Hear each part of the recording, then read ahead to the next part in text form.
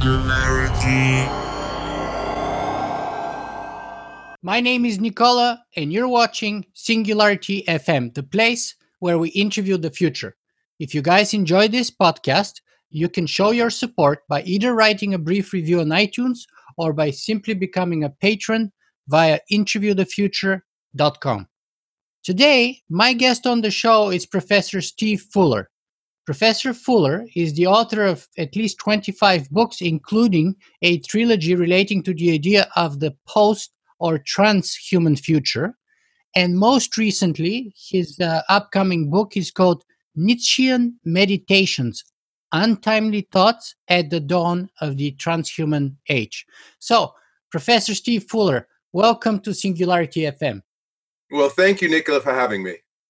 Fantastic. I've been looking forward to our conversation because you seem to have a very kind of extensive, voluminous knowledge into the sort of philosophy of science and the sort of the history of ideas and how they go from one age into another. And with a particularly interesting focus in the last decade or maybe decade and a half on transhumanism. So that's all very relevant, not only to my audience and me personally, but also I believe to the time that we live in today. So, if I were to ask you to simply introduce yourself in a sentence or two to those of our viewers and listeners who may not be familiar with Steve Fuller, who is Professor Fuller?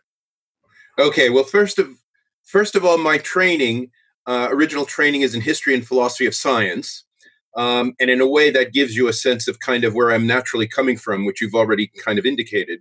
But over the course of my career, I've developed this field called social epistemology, and that's the thing I'm probably best known for, because I really only started to write seriously about transhumanism. I would say maybe oh 10 to 15 years ago, not really much before that, but already in the 1980s, I was known for this thing in social epistemology, which is about the social foundations of knowledge, understood both empirically and normatively. And what that means is I'm interested in the way in which knowledge has developed historically and all the rest of it.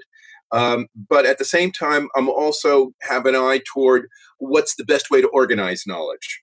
Okay, who should be the producers of knowledge? What should they know? How should knowledge be distributed? All that kind of stuff. And that is kind of my own research field.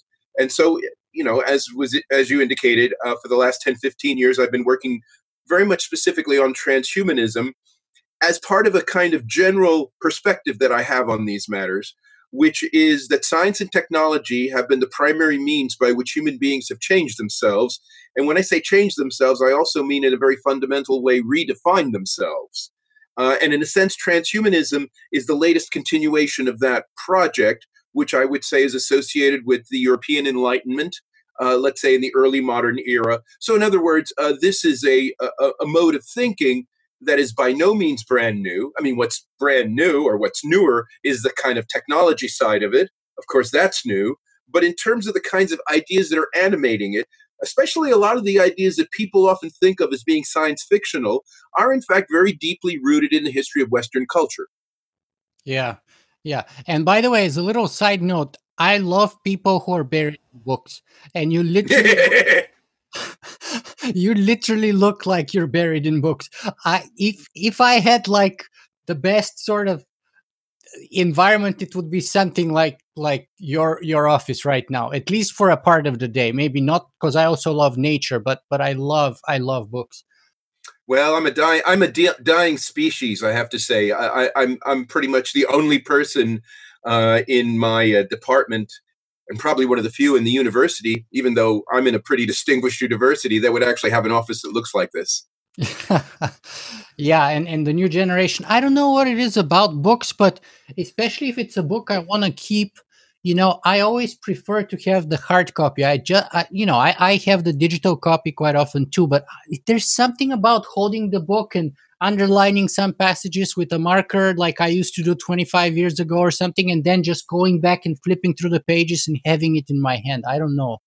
Well, I do think, I mean, there is a point there because I do think, in terms of spatial memory, right, the way in which knowledge gets codified, right? So, like, you read these books, and very often you associate the ideas with where you found them in the book, what page, what part of the page even.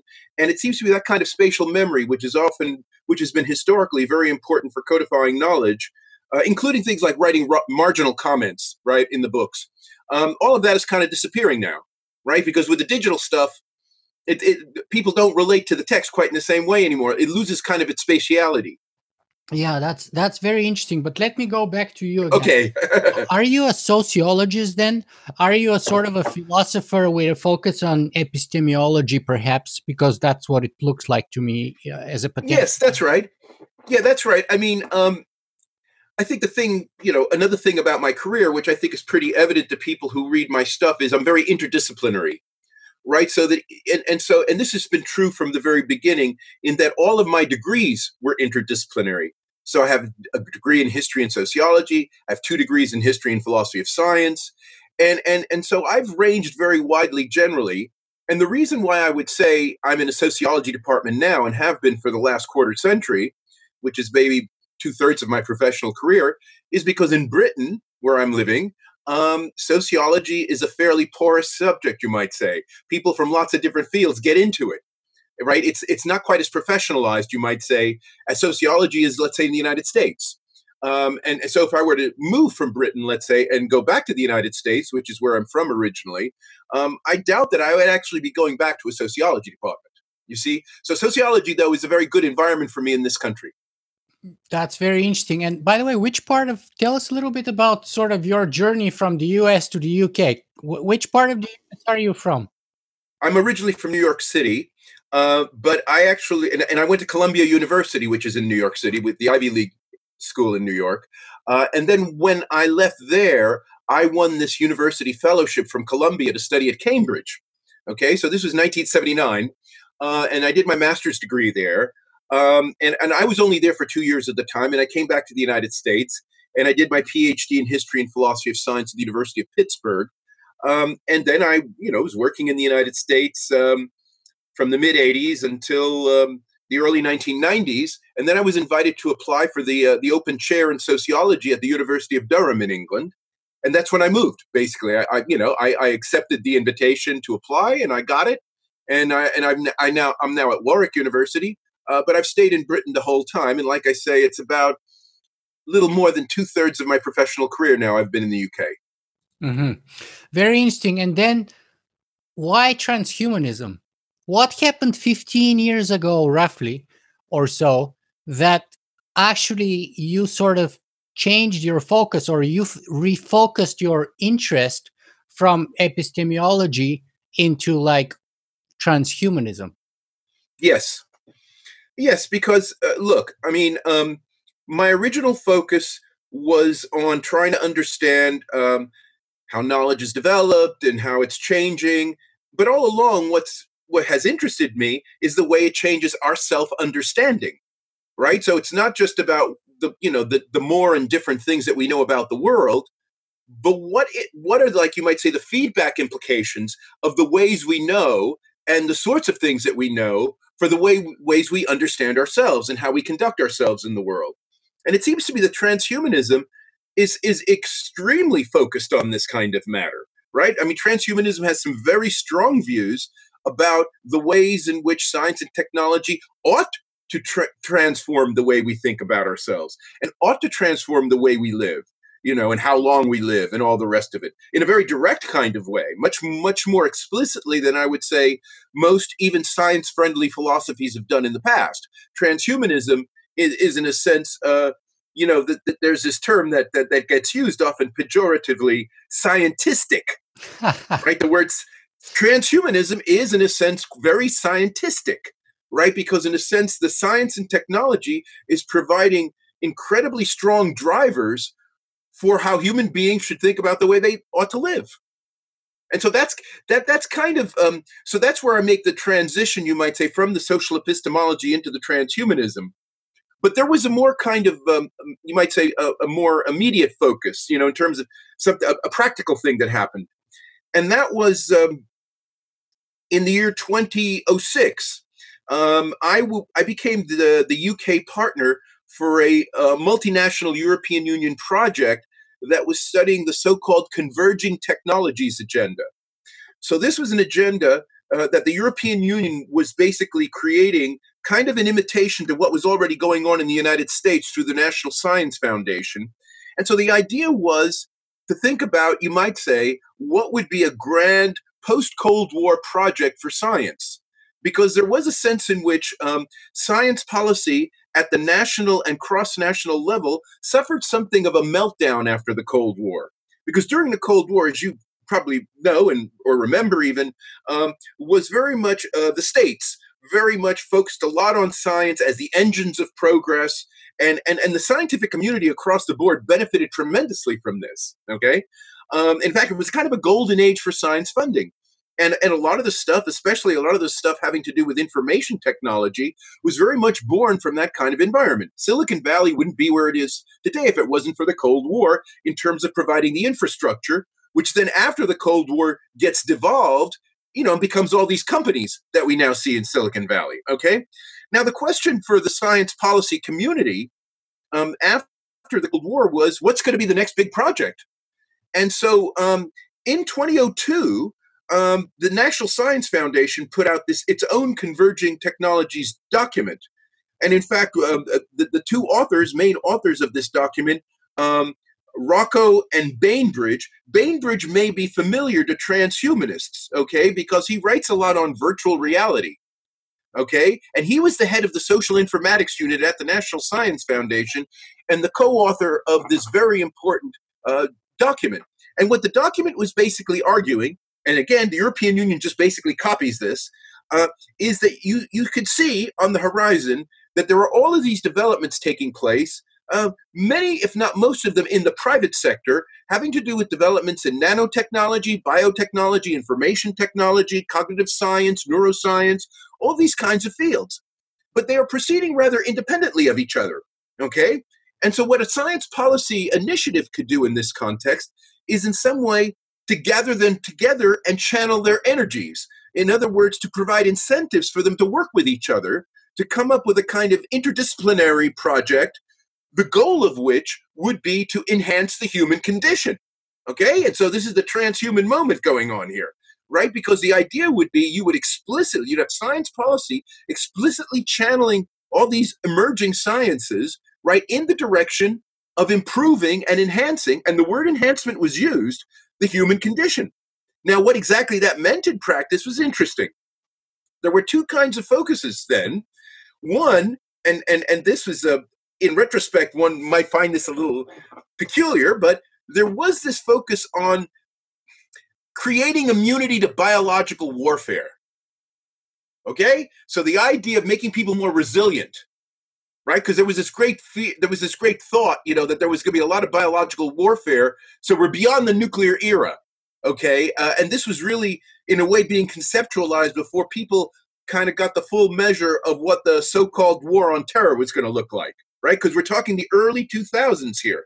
And so people were kind of imagining that the next frontier for war was going to be, biotechnological, basically. Yeah, I was doing political science at the time, and exactly that was true because we were doing price comparison between nuclear weapons, chemical weapons, and biotech weapons. And of course, nuclears were by far the hardest and most expensive to use. Chemicals were an order of magnitude cheaper, and then biological weapons of mass destruction were the easiest to produce, the cheapest, and etc. Exactly. So they were considered to be the highest dangers and the most likely ones to be used. Well, that's right. And as a matter of fact, interestingly enough, if you go back to that period when there were congressional hearings on this, none other than the great Ray Kurzweil was talking about this. Okay? I mean, he'd already published at least one book on the singularity, but he was actually talking about biological warfare to Congress. Okay? But that was kind of only one side of the issue. The other side of the issue, which I always find personally more interesting and in a way even maybe a little more controversial, is the idea of extending people's longevity so they don't have to retire so early and become a drain in the medical system. Okay? No, so in other words, this was a way to get around what people had been noticing already starting in the 1970s as the so-called fiscal crisis of the welfare state.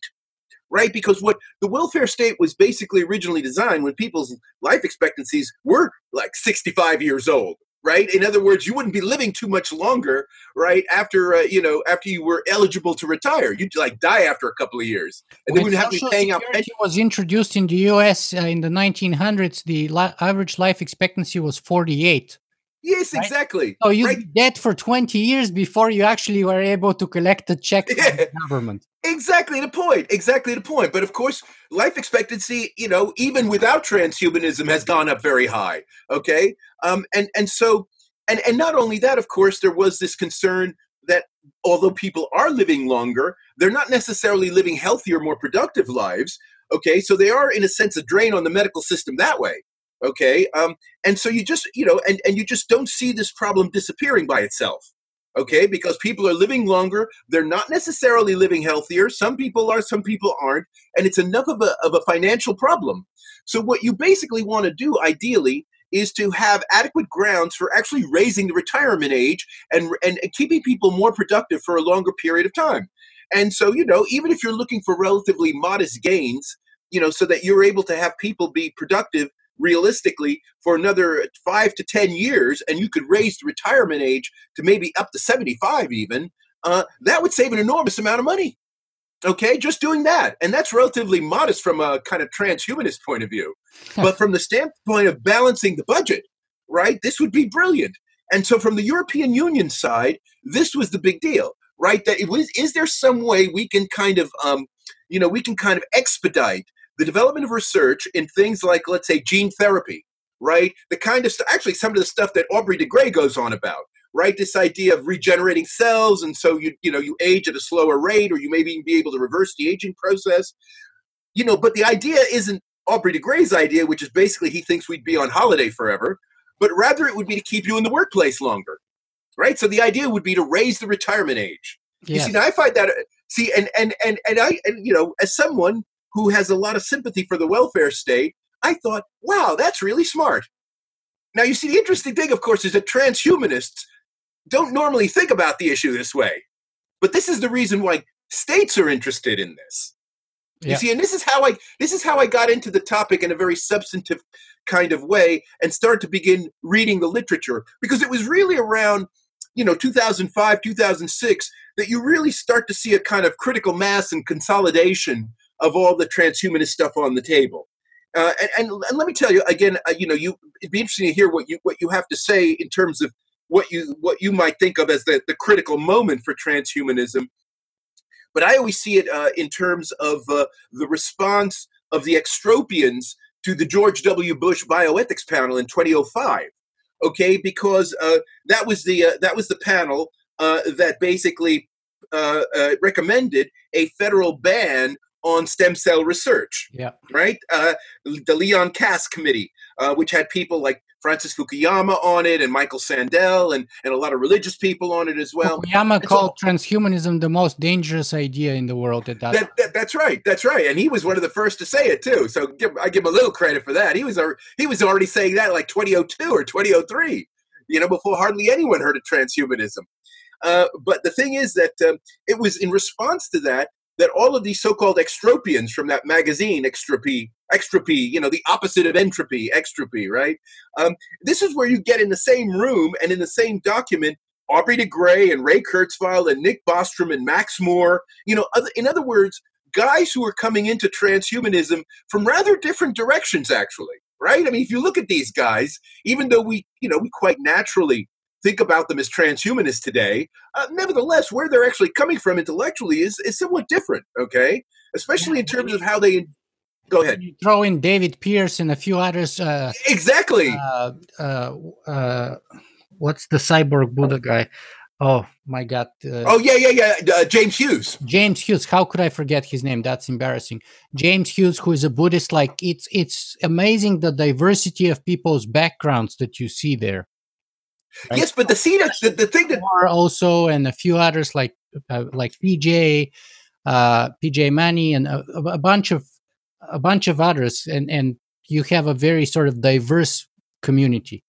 But you see, I found that document that they did in response to the bioethics panel extremely illuminating. It was kind of like almost like an epiphany, because I think what really, and this is where I think George W. Bush did the transhumanist movement a favor, because he became the common enemy, right? And you began to get a sense of what are all these guys against, right? And it becomes clear when you look at the bioethics panel, because what they're against is an excessively precautionary approach to development of science and technology. They're also against people who are somehow afraid that science and technology is going to violate something natural about the human being, right? See, all of that stuff. I mean, it seems to me that the Bush bioethics panel in a way crystallized the enemy of transhumanism in a way that hadn't been so well crystallized before, especially at a political level.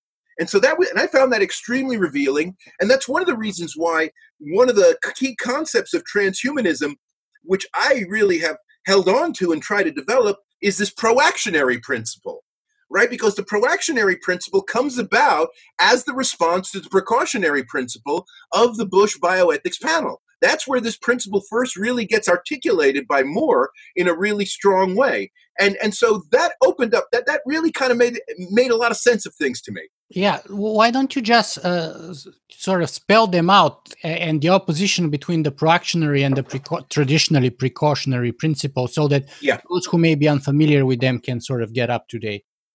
Okay, well, first of all, the precautionary principle is actually a relatively well established principle, at least in international law, and especially in the European Union. And it's usually invoked in the context of innovations relating to public health and the environment. And it's if you want to put the precautionary principle in a nutshell, it's basically the Hippocratic Oath writ large. In other words, above all, do no harm. Yes. Right? So it's a risk minimization strategy for innovation, for governance, for policy, whatever. So if there is even a small chance that there is going to be some very significant damage, then don't do it. Right? Keep on just doing whatever pilot tests or something else to kind of lower the level of risk before you actually introduce stuff into the public. Now, the precautionary principle originated actually. It was a principle originally of forestry in the early 19th century. In other words, only cut down as many trees as you can replace, right? So the kind of worldview that was always behind the precautionary principle was one of a kind of equilibrium, right? A kind of sustainability model, right? Where there's a kind of natural norm that we should be always kind of aspiring to, right? And that is to say, a balance with nature. Right? And so the idea of being in balance with nature is very much part of the metaphysics that informs the precautionary viewpoint. And so it's not surprising that it's been very central to a lot of ecological, environmental thinking. Okay. Right, and that comes on the heels of the huge deforestation that's been happening sort of from the 14th to the 18th century to Yes. all those fleets, both for wars and also for the New World discoveries and for commerce and all that, which happened all throughout Europe, especially in England, but also continental Europe. So that's Yes, that's out of that. That's exactly right. And so this is so there's a kind of you can get a sense of what the mentality is here. It's one the key aspect of it is, well, two things. One is minimizing risk, okay, and the second thing is also this idea of a natural order, a natural norm, right? And then if you violate nature, nature's going to bite you back, right? And so so if you look at more extreme, some of the more extreme kind of predictions that we get, right? So you and your listeners may be familiar with the Gaia hypothesis. Yeah. The Gaia hypothesis is the idea that the Earth is one big organism, right? It's a self-maintaining, self-sustaining organism. And from that standpoint, right, human beings may just turn out to be a pest that over time will be eliminated by this superorganism called Earth. Okay? So the other thing I should say about the precautionary principle We are a is virus, as Agent Smith put it. Yes, exactly. Or cockroaches. I mean, you can have all kinds of metaphors to use this in terms of how bad we are. But the point is, there is no special value being placed on the human being here, right? The human being only has value insofar as it can support the rest of nature, right? The value comes from nature. And humans are valuable only insofar as we remain a beneficial part of nature. And so the precautionary, and I stress this point because it seems to me that this is where transhumanism is really different in its kind of metaphysical conception of things. Because transhumanism actually puts an enormous amount of faith in the human, right? And if anything, transhumanists are saying we're not human enough. We've got to really go full speed. We're holding ourselves back. We could be doing a lot more in terms of transforming our bodies and transforming our worlds, and creating the whole cosmos in the image and likeness of humanity. I mean, it seems to me this is kind of a very transhumanist way of looking at things. And you see, that's the enemy of the precautionary principle, because the precautionary principle doesn't privilege the human. Okay? I mean, it only privileges the human as one of among many life forms. Okay, so the proactionary principle is? The proactionary principle is, well, I mean, I have sometimes talked about it in a very flippant kind of way as basically a no pain, no gain principle, right? In other words, if you want to make big leaps and big progress, you got to take big risks. So in this respect, I would say the proactionary principle sort of sees the world a bit like the way entrepreneurs see things, right? In other words, every kind of risk is not a threat, but an opportunity. Right. And so the idea is you've got to explore all the opportunities that are out there. So you got to do the risky experiments. You've got to do all this crazy stuff in a way. Some of it will fail. A lot of it may fail. But there's a general kind of faith that we will be able to overcome it, that we are resilient, right? And that we will just carry forward. And the evidence for that is, of course, human history, because human history is this incredible thing from the standpoint of success and failure, right? I mean, we have all this amazing progress in science and technology over the last 250, 300 years. But, we have the Industrial Revolution, but now we have the climate change crisis. We have all the greatest science in the world in the physical sciences and the biological sciences. But then we get 2 world wars, right? I mean, all of this stuff goes together, right? They all seem to be happening together. And I think the attitude of the proactionary principle in all this is to say, well, yes, that's kind of how it goes, right? That in a sense, if you want to make the big leaps, right, the big progress, then you've got to kind of expect, right, at a certain level, right, that things might not always go to plan. And so you cannot be so fixated on avoiding harm. Now, you see, that's a very strong way of putting the proactionary principle. And I should say that most transhumanists sort of skirt around this a little bit. In other words, most transhumanists don't quite want to talk about what it means to say when you say we're risk takers. Well, risk takers means you fail a lot of times, just like entrepreneurs fail, right? What is it, 85, 90% of all, startup businesses fail, right? And then people just carry on. Okay, and I think that but it seems to me that's a radically different way of looking at the world and looking at human beings from the precautionary principle. Yeah, and also different transhumanists have different degrees of tolerance of risk. So that's kind of like a very sort of personal line to demarcate where, risk begins and too much risk begins and where it's kind of like acceptable. But let me go back. But let me just point out something here. If you look at somebody like Elon Musk, okay, look at Elon Musk. Right. That guy's like the most proactionary guy in the cosmos, right? Today I was reading in the newspaper he wants to send nukes to Mars in order to make it habitable. Okay, now you might say this guy's nuts, but the point is, this seems to me it is within one, and this is where I think transhumanists, in a way, have to kind of see that the logic of the ideas do kind of tend to push you in this way, right? And if you look at the prehistory of transhumanism, let's say through the Italian futurists or the Russian cosmists and all these guys had some pretty radical, far out views of how much human beings ought to be pushing themselves. Right. So I'm going to come back to both of those, but and the roots, because the etymology of transhumanism is important here. But yes. Let me just get a few more sort of personal details out here in the open that I think may be pertinent to a different degree. So let me just ask you straight up: are you considering yourself a transhumanist? I would say yes, of a sort. I mean, certainly I'm not a post-humanist.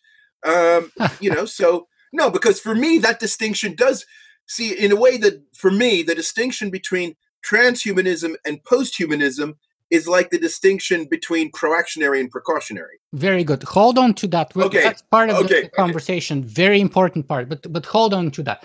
So Okay. before we get to the actual meat of the matter and the definitions and the nitty gritty, so you are a transhumanist, but one interesting thing is that you have a sort of a Jesuit training in education, if I'm correct. Is that true? Yes. Yes. Yes. So tell me a Yes. little bit about that, because I think those may be connected, or at least some people Oh, yes. say they're connected. Yes. Well, How look, did that happen? Was that in high school? Where was that, and what kind of impact did it have? Well, look, so I come from a relatively poor background, so I'm a product of scholarship in terms of having gone through schools, and so I was Did you go I to a was Jesuit high school, or exactly through scholarship. I went to a Regis High School in New York City, which is one of the, in terms of entrance examination scores and stuff, it's always been in the top 5 in the United States. It's it's actually it's a very interesting kind of Jesuit school because it's not it's while it is run by Jesuits, it is actually classified as a private independent school because it's in the will of the benefactor. It's not part of the church that makes this a Jesuit school. It was a request on the part of the of the rich guy who benefacted the school that the Jesuits should run it. So what that means is that there is actually the school has a larger percentage of lay teachers, right? Non priests, as well as lots of Jesuits. Now, I went to school in the 1970s. Okay, so we're talking about the late 1970s here, and this was the period where the Jesuits were very much associated with liberation theology, right? This kind of hybrid of, part of the, again, I don't want to go through the whole history of the Catholic Church during this period, but some people may know Latin that American Jesuit wing sort of was like pushing that and got exactly, killed and it was. literally in many countries. Yes, that's right, and it was a part of a general kind of liberalization that the Catholic Church was undergoing during that time as a result of the Vatican II Council. I don't want to have to go into that in too much detail, but it was a liberal period for the Catholic Church generally, and one of the people who was discussed among my Jesuit teachers, sometimes in somewhat guarded tones, was Pierre Teilhard de Chardin. Okay, so just for people in your audience who don't know who he was, Pierre Teilhard de Chardin was a Jesuit priest. He was also a paleontologist, and he was part of the expedition that in the 1920s went and kind of made sense of what we now call Peking man. Okay, this kind of ancestor of human beings from about 500,000 years ago. And he was part of that. So he was a real serious scientist as well as being a Jesuit. And he wrote a lot of books. And these books were banned by the Catholic Church because he was arguing a kind of transhumanist line, basically. The Omega point. He coined the Omega point. That's right. He's the Omega point. That's right. That's right. And the doctrine is, if you read and Teilhard de Chardin's books, it was possible to buy them and read them generally after he died in the mid-1950s. And so they started to get translated into English. And among the people who were promoting his work in English were not just, left-wing Jesuits like my teachers, but also people like Julian Huxley, the man who coined the term transhumanism, and Theodosius Dobzhansky, who's one of the founders of the modern evolutionary synthesis, who happened to be a Ukrainian Orthodox Christian as well. And so these guys were, in fact, writing introductions to Teilhard de Chardin's books. Okay, The Phenomenon of Man, for example, which is probably his major work. And again, for people who've never looked at Teilhard de Chardin's work, it is it's a bit weird because what it is a combination of so imagine you have somebody who is basically trying to interpret the Bible, but using science as a way of trying to make sense of like what Jesus is saying and other things that are happening in the Old and New Testament, and then putting that within a kind of cosmic evolutionary framework, where basically the idea is that the entire cosmos is evolving into God, and we, the humans, are kind of the brain of this. Okay, so we are kind of the brain of this kind of cosmic evolutionary process. So we're the ones directing it. And Teilhard de Chardin was someone who understood this in a very robust kind of way. So not just is he talking, so he is talking about a kind of emergent collective intelligence, what he called the noosphere, right? Noosphere, which is this kind of emerging collective intelligence that he said would be very much, in a way, he sounded to my ears and my mind in the 1970s very much like Marshall McLuhan about the global village, right? He was thinking kind of all of the rise in global telecommunications was going to create this prospect of a kind of collective intelligence, and so some people think he anticipated the internet and all that, okay? But in a way, that's not so important. What's important, though, is that he thought that this was part of the way in which, human beings would kind of evolve in a kind of self-directed manner. So it wouldn't be just maybe not so self-directed, but as kind of fulfilling a teleological path towards God, right? Because except that it's destined. It's not exactly self-directed, but it's like predestined from our conception to our sort of omega point fulfillment. Yes, except that I think he was quite open-minded, you might say, as to what exactly form this final thing would take. So what you don't get in Teilhard de Chardin is a really, so he doesn't read the Bible in the way that he somehow thinks that there are passages in the Bible that tell you what it's all going to look like once the plan is over, right? I mean, so it isn't reading it that way. Rather, he's kind of reading it more in a prophetic mode, about pointing in a direction. Mm-hmm. So. But the other point I want to make is it wasn't just at this kind of collective spiritual level. He did talk about the kinds of stuff that, Julian Huxley and Dobzhansky and other people would be talking about as eugenics, right? So he was talking about the shaping of the biological, of the material part of this and as well. Julian's It wasn't brother Aldous also spoke about that. Well, no, exactly. And Aldous Huxley in Brave New World is a satire on Julian Huxley. Right, I mean that's one way to read. That's if you want the to read brotherly thing to do, right? Yeah. No.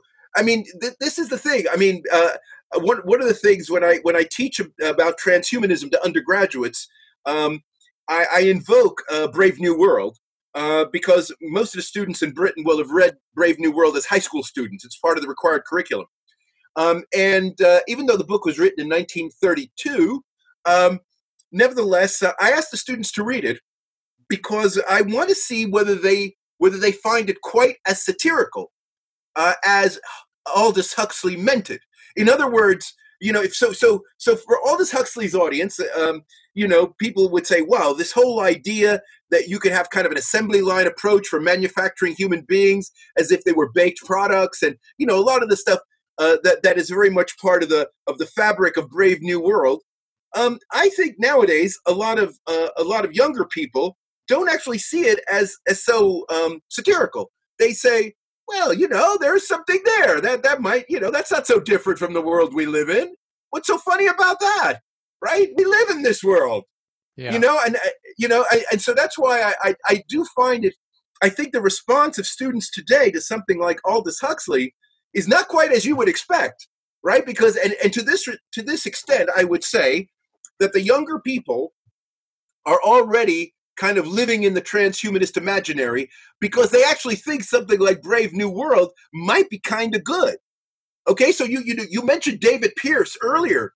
I could see David Pierce right out of Brave New World with his attitudes towards suffering and all that, right? Right, the hedonistic imperative. Exactly. That's Soma City, right? Soma in Brave New World, right? That's not meant to be satirical. That's meant to be a serious philosophical position. Yeah. Well, we'll come back a little bit later, because I have a question from him for you. But I want. Oh, you do. yeah, of course. But I wanted to bring in this kind of origin, sort of your background, if you will, because I believe it would all come together a little bit later on with the cosmists and the other ideas that we're going to talk about. So, okay. So you went into a Jesuit school. So then I have to ask you straight up then, are you a Christian?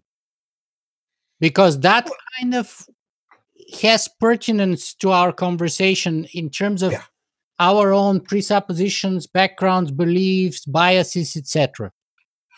I look. Well, first of all, since I was trained by the Jesuits, you know, even saying I'm a Christian already opens up a lot of questions because the Jesuits themselves have always had a kind of problematic relationship, should we say, right? Because they have a very kind of flexible notion of Christianity.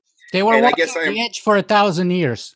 yes, exactly. And I'm sort of in that camp. And I do think it's important to say that. Um, and again, a lot depends. One reason why I'm always reluctant to just say I'm a Christian is because that kind of can give people the wrong impression if they have certain kind of stereotype views of what Christians are, and what the bottom line is for being a Christian. So, but you're absolutely right that Christianity is very central to the way I think about transhumanism. And so, people who have read my work will, you can't go a few pages without seeing some theology in there, right? Yeah. And for people who think that transhumanism is some atheistic view, right, they could be totally confused, right? Because, but the connection to Christianity, I think, is the one that I would begin with, and I think that all transhumanists or people sympathetic to transhumanism need to take seriously. It is that it is through Christianity, especially, but more generally through the Abrahamic religions, so Judaism and Islam, that we get this privileged view of human beings in the cosmos. And of course, in Christianity, there It's is an enormous special. amount of, yes, exactly. And especially after St. Augustine, we start to get a very strong emphasis in Christianity in the idea that humans are created in the image and likeness of God, which of course appears in Genesis, but a lot of things happen in Genesis. And Augustine, in the 4th century AD, one of the great founding fathers of the church, he put a lot of emphasis on that, right? And he said that this was a very defining thing about human beings. And it seems to me that if you don't hold on to that view, then I don't see how you can be you need that view for transhumanism. You need a kind of privileged view of the human as your start off point, from which then you're going to say all the stuff that humans do are going to somehow launch us into the cosmos. Otherwise, it just seems crazy. You see, this is the thing I think and a lot of people do think transhumanism is crazy, right? I mean, and I think a lot has to do with the fact that if you're not a transhumanist, you have to ask, where is the intuition for transhumanism coming from? Why can't people just accept that they're only going to live X number of years and do things in normal ways, et cetera, et cetera? Why do they have to have this kind of grandiose view of human beings living forever and conquering the cosmos and all this kind of stuff? And I'm saying that it comes from this. It comes from this theological vision of human beings as having a privileged place by virtue of our relationship to God.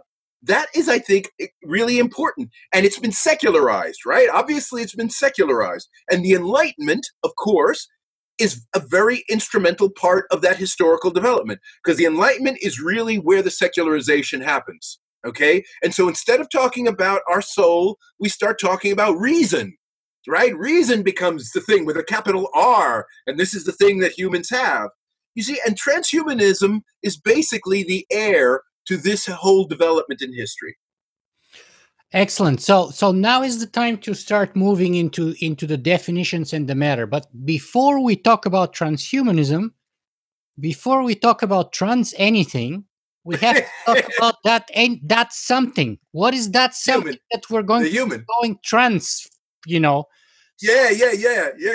So what Okay. See, what is human, first of all? Because we okay. have transhuman without human. So I've asked this Yes, question you're right. You're right. of times. What is human? Okay. Yes, I have given this an enormous amount of thought. And in fact, the first book I wrote on transhumanism broadly, Humanity 2.0, in a way, I really begin to think about this. And I've thought about this a lot more since then. So the first point I would make about human is that human is primarily a normative term, not a descriptive term. Okay? So in other words, it isn't, when we talk about human, we're not necessarily, we're not, it's neither sufficient nor necessary, I think, to imagine that we're talking about an upright ape.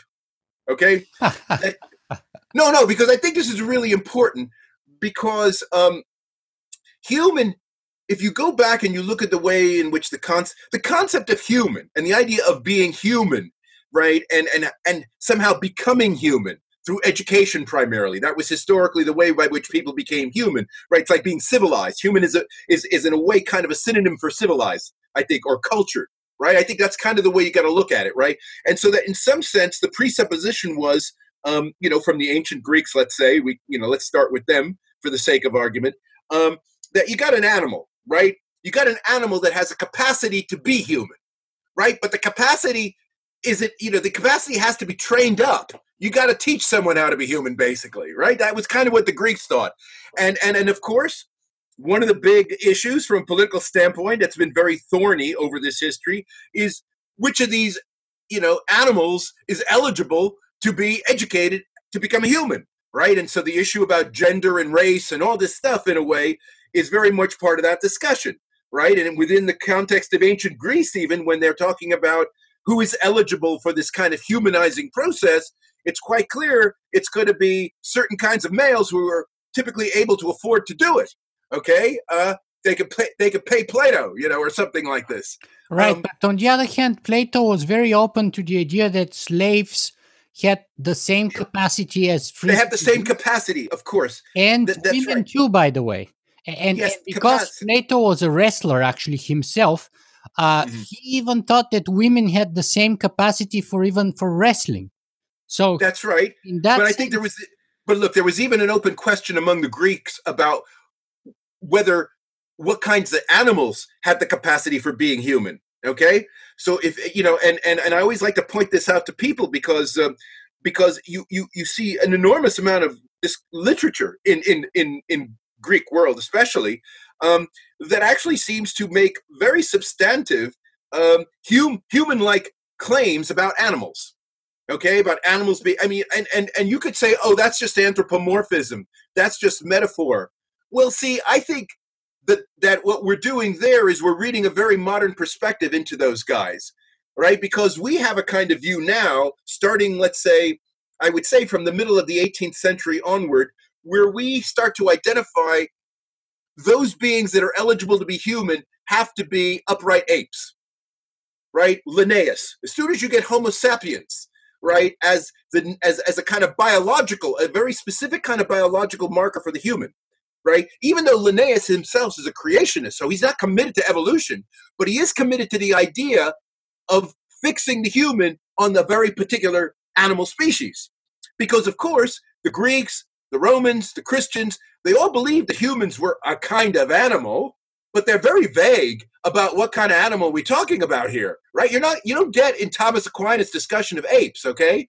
So the thing here is, it's only in the mid-18th century that we start to zoom in on this idea that there is one biological species that is eligible for being human. And then, of course, evolution takes up the argument in the 19th century and carries it on to the present day. And it's in the context of evolutionary theory that then you get this term anthropomorphism that then gets used to talk about people in the past who talked about other animal species as potentially human. Okay?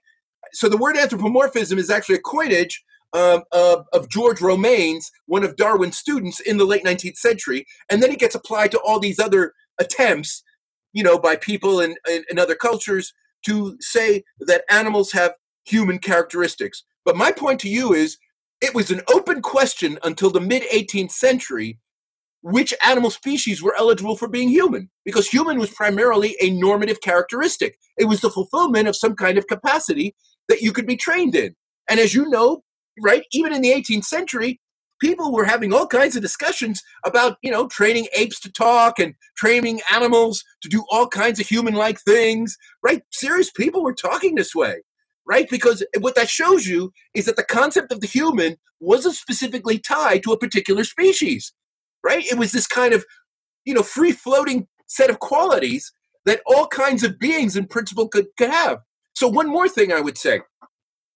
You may know that in the Renaissance in particular, you start to get this discussion of the possibility of life on other planets, right? That there are other worlds, especially when you start to get Giordano Bruno and you start to get this blasting open of the Aristotelian universe, and people start to think there's an infinite universe with infinite stars and there's infinite Earths and all these things, right? Very much part of the kind of post-Giordano Bruno thing, which is becomes part of the metaphysics of modern physics. And so a lot of people are writing about beings on other planets. They don't look, and they draw them. They don't look like apes, right? They look more like Martians from science fiction stories, right? So in other words, they don't have any kind of clear sort of physiological relationship to us, because being human, right, being our equal, wasn't necessarily so closely tied to that. You see, now the reason why I'm saying all this, okay, I'm going on at such length, is because now move to transhumanism. And part Okay, of but before we do that jump, so okay, what's, just for to being succinct and clear, do we have a definition of what it is human before we get? it's not a thing. A human is a set of qualities, right, which has, and they're all these very positive qualities. So qualities like, consciousness, intelligence, rationality, right, communicability, right, comprehensive thinking, all of these things, yes, all of these things are part of what it is to be human. But then the question becomes, what kinds of beings can actually manifest these things, and how do they manifest them? Okay? And I think this question becomes really important for transhumanism, because transhumanism takes very seriously the idea that artificial intelligence, for example, could count as human beings, or at least as persons, right? That in some sense they could be one of our equals. And you see, for me, that shouldn't be so surprising from the standpoint of the history of human as a concept, because the concept of human has never been tied so specifically to a particular biological species. So then we should be quite open-minded in principle as in terms of the kinds of beings that might be eligible to be human. Mm-hmm. And this is where transhumanism, I think, is actually on the right track there. Right. So for me, here, the way I usually like to put it is that being human is not an entity, but rather it's a process. It's a process of sort of constant becoming and constant redefinition of every new generation in every new epoch, where each and every member of that generation has to rediscover and redefine for themselves the meaning of being human. Therefore, it's just this kind of process rather than a single entity. One other thing I would add to that, I agree, of course, but the other thing I would add is that, and this is where the collective dimension comes in. In a sense, you have to be recognized as human, and this is why I find something, something like the Turing test. I actually take that very seriously. I mean, obviously, if we wanted to come up with a kind of Turing test to determine human versus non-human, it's obviously a very complicated thing. Though there are people working on it. I can send you the name of someone who actually I think you should be talking to on this matter, because there are people who are trying to, as it were, have a kind of cross-species sort of Turing test thing that, because if part of what we want to say about being a human is to have a certain kind of level of intelligence that allows for autonomy, self-determination, all those wonderful things, we have to make sure that when we are interrogating the candidates, as it were, to see whether they have it, that we're actually communicating with them at the right level to be able to understand what they're saying.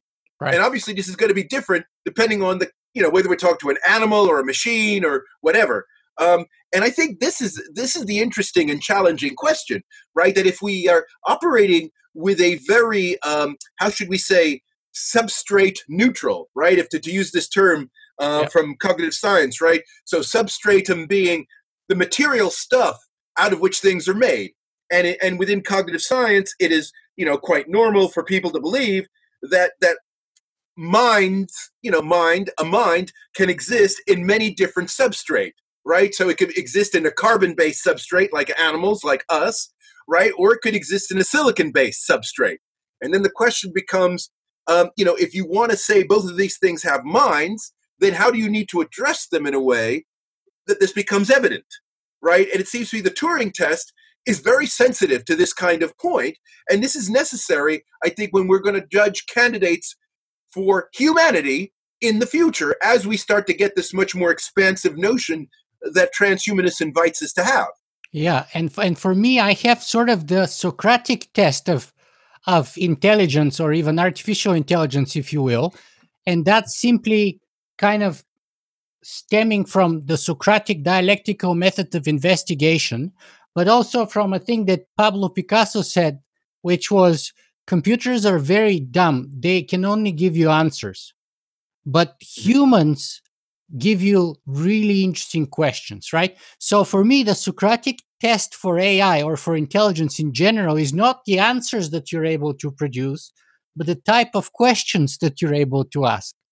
And so that's the first thing that I would ask a potential AI in a sort of a in a sort of a quasi Turing test would be, not only that watch the answers that it or they are giving to my questions, but also ask him, okay, what kind of questions do you have for me? What are you interested in yourself? Yeah, but well, if I may say, I see where you're coming from, and I do have sympathy with it. Um, but I do think, I mean, but I think, in a sense, the spirit of the Turing test, because the way you've described the issue is that you already know this thing's an AI, right? Right, and so you're then asking whether this AI actually meets some level of being human. But that's not really how the Turing test works. The Turing test I works. get that. You don't know what the thing is. You don't know what you don't know whether it is human or AI, and you've got to guess, right? Yeah. And the question I have to you then is: a lot of human beings can't give you questions back. Okay, But a lot of human beings. that's why I said that this is also the test for intelligence, not just artificial intelligence. I know, but the point is, no. But I see. Right. I'm raising a So serious. when I talk to somebody else, I'm not only interested into the answer. When we have a good conversation with somebody, I'm not just interested in the answers they're giving me, but actually I'm more interested in the kind of questions they're going to ask. Right. That's like the real high level for me.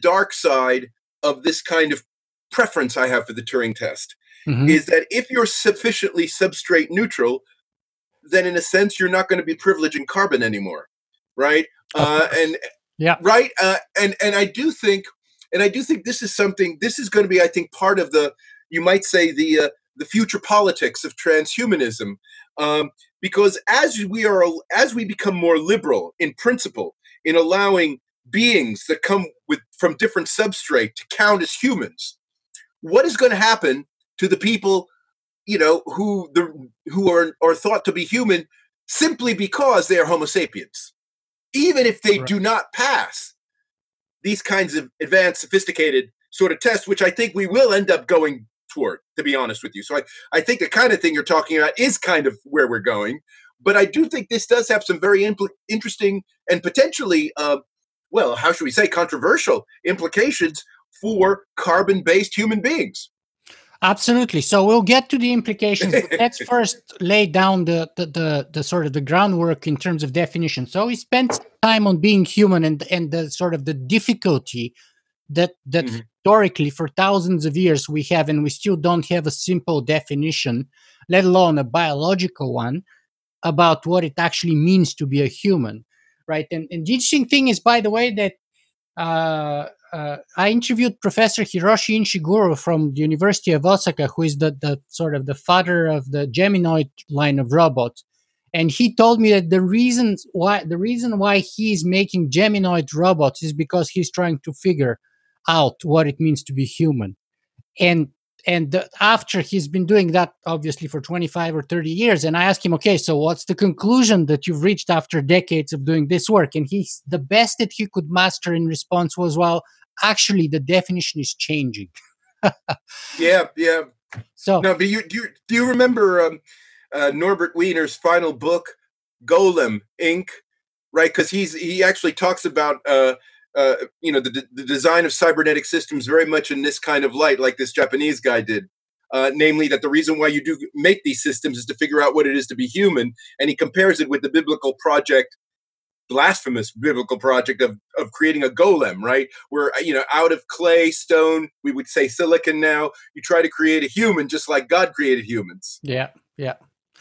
Okay, so enough about the human part. Okay, so where does the trans come and what does it mean? And then of course we're gonna have to go one step up in the post, because you Yeah. make a very important distinction there, which I think escapes, and it's very different than perhaps the popular understanding of the post-human. So let's talk about first the transhuman. What is it? Okay, well, so the transhuman, uh, first of all, it starts with the human, and it says basically we need to be more human. So what I mean by that is that if you think about the things that distinguish human beings the most from other animals, from other things, it's typically those qualities that are the ones that transhumanists want to amplify. Okay, and one of the reasons why I think transhumanists tend to be quite liberal, and in fact, there is this phrase which I think is quite important in transhumanism: morphological freedom. Morphological freedom. You have the right to be in whatever form you want to be, basically, right? If you want to upload your mind to a machine, God bless you, you can do that. If you want to live forever in your own body, you can do that, right? So there's this kind of very ontologically tolerant position, okay? And that's because transhumanists believe that the qualities that make us human are the ones that make us different from everything else. And so what you're trying to do is amplify that by whatever means it takes, right? If you can do it within your biological body, that's fine, but you don't need to be in your biological body. You could go, into cyberspace or something, right? So the point here is that the trans is basically an amplification of the human, because that's what's good about us. What's good about us is not that we are living, not that we are biological, right? That is not actually what's good about us. What's good about us is the distinctive bits, the things that make us different from everything else that is living or biological or whatever. That's where transhumanism has this connection with the theological view. And that's exactly where sort of you have to start with this presupposition that we have this kind of a privileged, unique position, Yes, perhaps at least on our planet, but also perhaps in the cosmos. that's correct. Yes, and in fact, I always thought Ray Kurzweil, who in many ways is one of the real founders of this kind of, he really got the measure of this very early on when, he's writing books like The Age of Spiritual Machines, right? And then this journalist in the San Francisco area, Eric Davis, wrote this book, Technosis, right? Technosis, Gnosis, which, again, for people who know something about theology, know that Gnosticism was a kind of heresy within Christianity, which basically said that what was wrong with the human condition, the reason why we were fallen, was we were stuck in our bodies, right? And that if we escape our bodies, right, in some sense, yet to be determined, we will in fact leave our fallen state and be able to reunite with God, right? And the world, and we'll all live happily ever after,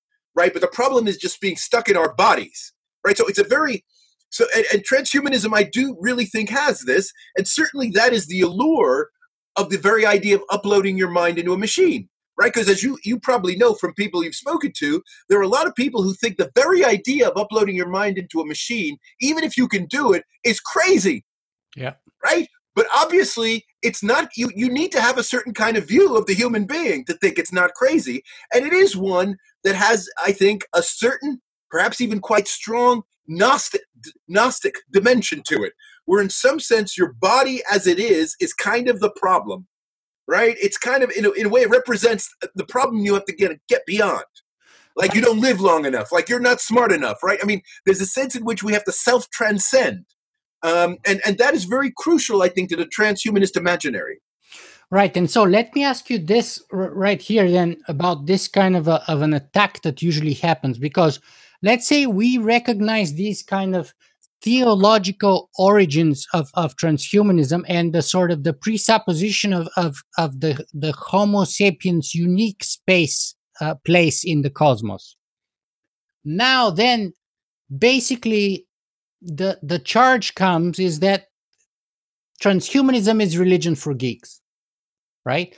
It's Well, basically a new a new a neo Christianity. It's at its core, as you said, a new Abrahamic religion where the path to transcendence is just a technological path. You know, well, and it promises well. the same thing: eternal life, salvation, but it's kind of like a biological, if you will, salvation, at least in some of the versions and so on. And therefore, that's the grounds for dismissal of it, especially if you come sort of from a scientific slash especially atheistic background, and people would say, well, this is kind of a new religion. but it's just one of many sort of new scientific religions. You know, what Well, do you first of think of all, that chart? look. First point is there's truth to this. Truth to it in the sense that and I mentioned this earlier when we were discussing about scientism, right? That transhumanism is scientific. There's no doubt about it. And I think it is true. And I think, and again, this is where I think transhumanists sometimes aren't straight with themselves or straight with others about what they are, and so they shouldn't be surprised by the kind of thing you just said, right? That people say against transhumanists, because it is true. I think that transhumanism is a kind of what you might call materialist theology, right? I mean, and it's not the and so when people ask me, from the theological standpoint, other than the sort of things I've just mentioned now, what would be precursors to transhumanism? I would point to, if you look at in the 19th century, Cosmism. especially, well, cosmism, yes, okay, and we could talk about that separately. But I want to raise a couple of other things which people don't normally associate with transhumanism, but do have elements of it, or at least in terms of the orientation. Okay, the 19th century was in the United States was very full of what were called metaphysical religions. And these metaphysical religions, they were often very closely associated with the transcendentalist movement of Emerson, Thoreau, these kinds of people from New England. And they had certain kind of characteristics to them. One of them was that they basically believed that you could use science to channel your divine powers. Okay? And so even something like the Christian Science movement, which is very much against using medicine, nevertheless very much believed in willpower and mind control, right? And they actually had a very scientific way of thinking about this, right?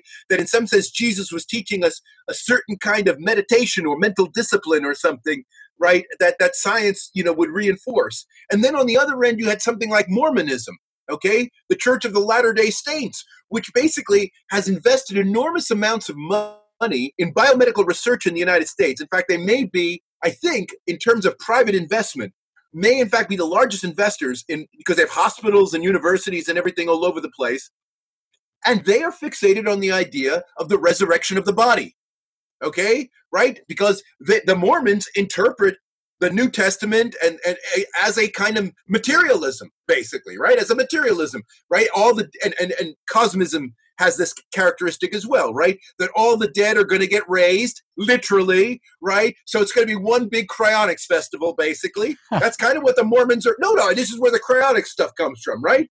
I mean, it's very, and the point is, this is very continuous. Once in the 19th century, once you start to get very kind of secularized materialist versions of the United States as the promised land, okay, and that this is where the second coming's going to happen, right? And we've got to prepare ourselves for it with our modern techniques.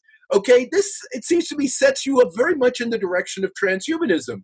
Okay, and so I don't see really a break at all. I think where the break comes in is with more traditional, conventional church-based religions.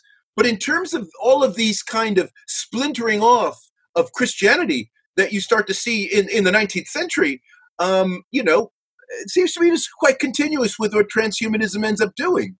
So this is what I always tell my religious friends. I say, you look at the doctrines of these people, like the Mormons and so forth. These are proto-transhumanist doctrines. Come on, right? Yeah, I and I mean, mentioned here the president of the Mormon Transhumanist Association twice, Lincoln Cannon, uh, yes, and other figures like that. Actually, another Christian transhumanist was Frank J. Tipler, who basically told me of straight up course.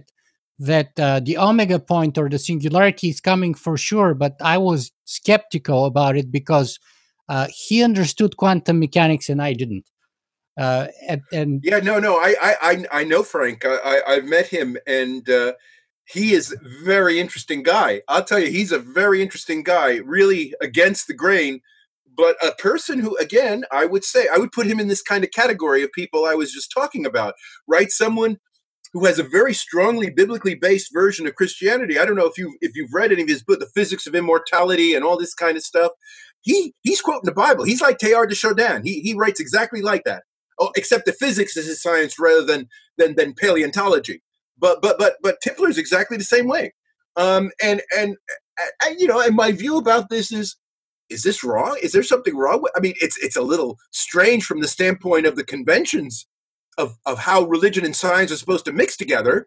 I realize that. I realize it's unconventional, right? But intellectually, it seems to me, it has a certain kind of compelling character to it. And given that we're talking about theories, especially in physics, which are pretty speculative no matter how you look at it. Okay, come on, guys. String theory, really? Don't tell. You got a problem with God. I got a problem with string theory. And so the point is that given that we're dealing with a realm of science that is already open to a wide range of speculation, which contemplates all kinds of very weird ontologies. The fact that someone is talking about God in the singularity seems to me just part of the mix in that regard.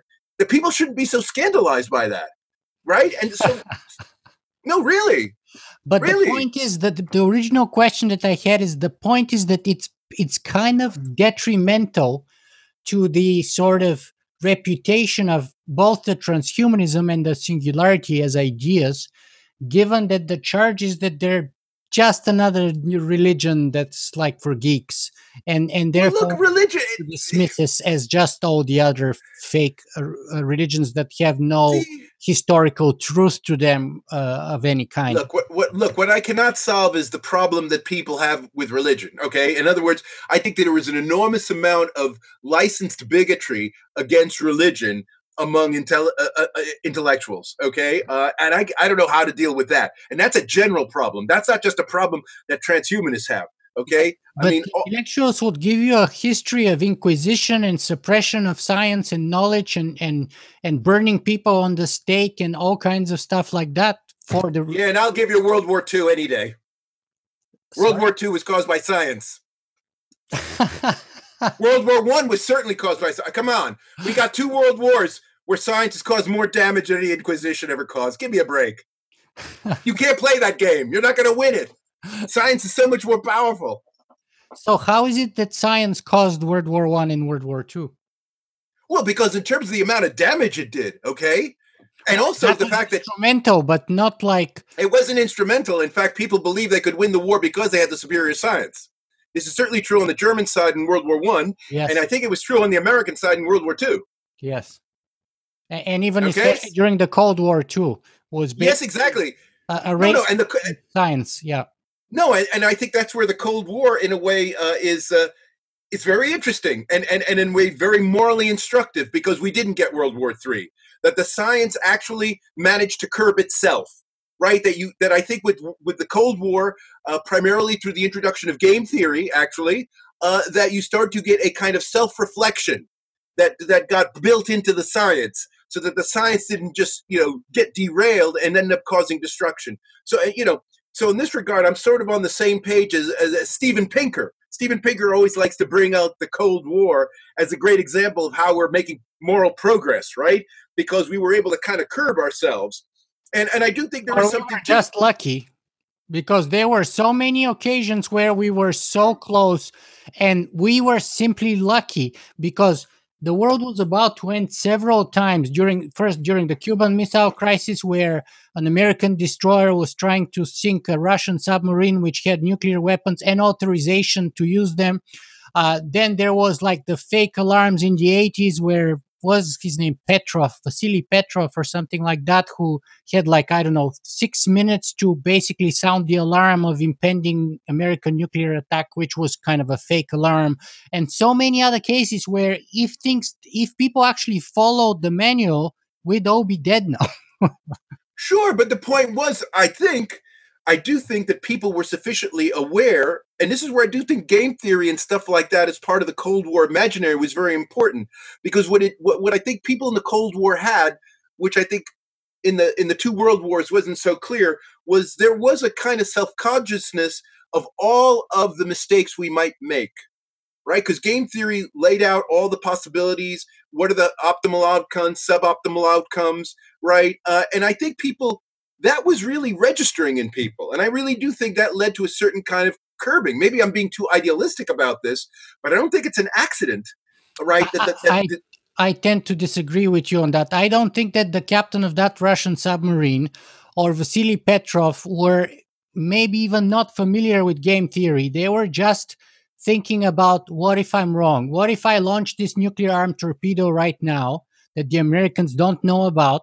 Or what if this radar, which tells me, the earning warning system that tells me of incoming American missiles, is wrong, and we launch and they haven't Well, launched? no, but look, but part of game theory is also to know what the probabilities are of things being wrong, right? So, in other words, if you are operating on the assumption that the instruments that you're using aren't always going to be right, and you have to factor that into your judgment, and then you look at the potential damage that could be done if you make the judgment wrong, right? All of that is a game theoretic way of balancing stuff, and, Sure. and I'm just saying that this really becomes self-conscious because it becomes highly theorized and people get trained in this stuff starting in the 1950s and 60s. I don't think that's a trivial point. Yeah, I don't think the Russian submarine captains were trained in game theory, but yeah, I get. Okay, maybe not. I don't want to push it too far. No, I'm not going to say everybody knows game theory when they're 5 years old or something. No. Yeah, No, that would okay. be a nice idea. The Soviets probably would go around saying that. We train our people. They know game theory.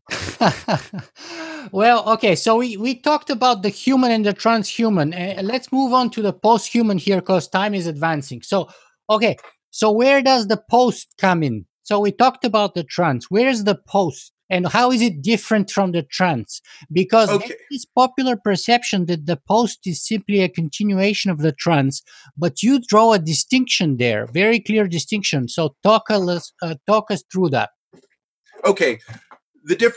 So the simple difference is that transhuman, right, basically is like ultrahuman, wants to take what is distinctive about the human and amplify it, whereas posthuman wants to decenter the human. In other words, part of the posthumanist imaginary, especially as it's articulated in a lot of the, I would say, in a lot of the kind of cultural studies side of all of this, which is a lot of the academic literature that is on posthumanism, coming from people like Donna Haraway and people of that kind. Um, they basically believe that the human is, in a sense, the source of the problems. Okay, that the post that and so the post-human imaginary is very much fixated. I would say these days on this thing called the Anthropocene. Okay, It's about so the dethroning. So basically, here's a charge, and you tell me if I get this right. The charge is that the Enlightenment and transhumanism basically killed God and installed ourselves on his throne as the center of the universe, as the measure of everything around us, that's right. the ultimate destiny and the decision maker and the giver of life and death, the end of the beginning of everything. And then the post-humanism in this interpretation that you're pushing forward is basically the dethroning of the decentralization, if you will, the removal of humanity of that throne and bringing it back to sort of an animist perspective, if you will, where Yes, we are kind of in the same level playing field with that's right. all the other living organisms That's on right. the Exactly. planet. Exactly. So it's like a return to animism in a way, if you will. Yes, that's right. Yes, and that's why people like to they tend to post-humanists tend to speak, I would say, nostalgically, let's put it that way, about pre-modern worlds and other cultures, right? Because it is true that this kind of fixation on the human is very much a kind of Abrahamic thing, and of course, the Abrahamic cultures are a minority of the world's cultures. Most cultures are not Abrahamic, and most cultures, it is true, most cultures think about humans at the same level as they think about other forms of life. I think that would be more the norm on planet Earth, right? In terms of the cultural norm, it is actually closer to a kind of post-humanist perspective. Yeah, So all of that is Buddhism, true. Hinduism, Shintoism, they're all kind of like Exactly. of that. Exactly. And I do sometimes think that part of the problem that the West has, let's say, in trying to come to terms with a culture like China, has to do with a failure to appreciate this. But that's another discussion to be had about the geopolitical implications of this, given that the parts of the world that are now really emerging and coming on the scene are not part of the Abrahamic culture, right? I mean, we're getting a kind of a shift in the balance of power that is moving away from an Abrahamic center of gravity, and so not surprisingly, a lot of the characteristic Abrahamic political doctrines, like the human rights doctrine, is now under incredible pressure. Okay, but again, that's probably another kind of discussion. But Yes. I think the point about the posthumanist is I would even go so far as to say that it even what it is decentering from an ontological standpoint, very much in the way you described. But I do think there's a kind of moral judgment being made as well about human beings as they have conducted themselves up to this point. Okay, Absolutely. and that basically we have done a really bad job, and that in fact, rather than just carrying on with science and technology, we need to roll back, scale back, and this is where this image of the Anthropocene that I mentioned earlier is a really pivotal notion, I think, for the posthumanists these days. So this is the idea that since, let's say, the Industrial Revolution, end of the 18th century, right, where you start to get a sharp spike in carbon emissions that does not go down but just keeps on going up, that this is the point where humans, for the first time in geological time, right, a single species, the human, is actually primarily responsible for climate change as it happens. Okay, and this is why it's called the Anthropocene. Um, and so what you end up getting, if you take this view seriously, and this is the kind of thing that gets invoked when one says we only have 50 years or something to lower our carbon emissions, otherwise, the planet is going to, is going to somehow go into meltdown, and we're going to lose several billion people, and half the species will be gone, and all of this kind of stuff. Not half, more like 95%, actually. That's right. That's right. No, that's exactly right. And I think the posthumanists take this very seriously. They take it as a damning indictment of human beings. And in fact, the point is that this is not going to be solved by more science and technology. Okay. And in fact, they find it quite damning, insulting, I don't know what, almost blasphemous that you get a lot of transhumanists like, guys like Elon Musk, but this is also true of the cosmos from the 19th century onward, thinking that the cosmos, humans belong in the cosmos, right? So in a sense, the earth is just the cradle, right? The earth is just the beginning. And so, the point is don't fixate on it so much, right? That would be one way to read the kind of climate change problem.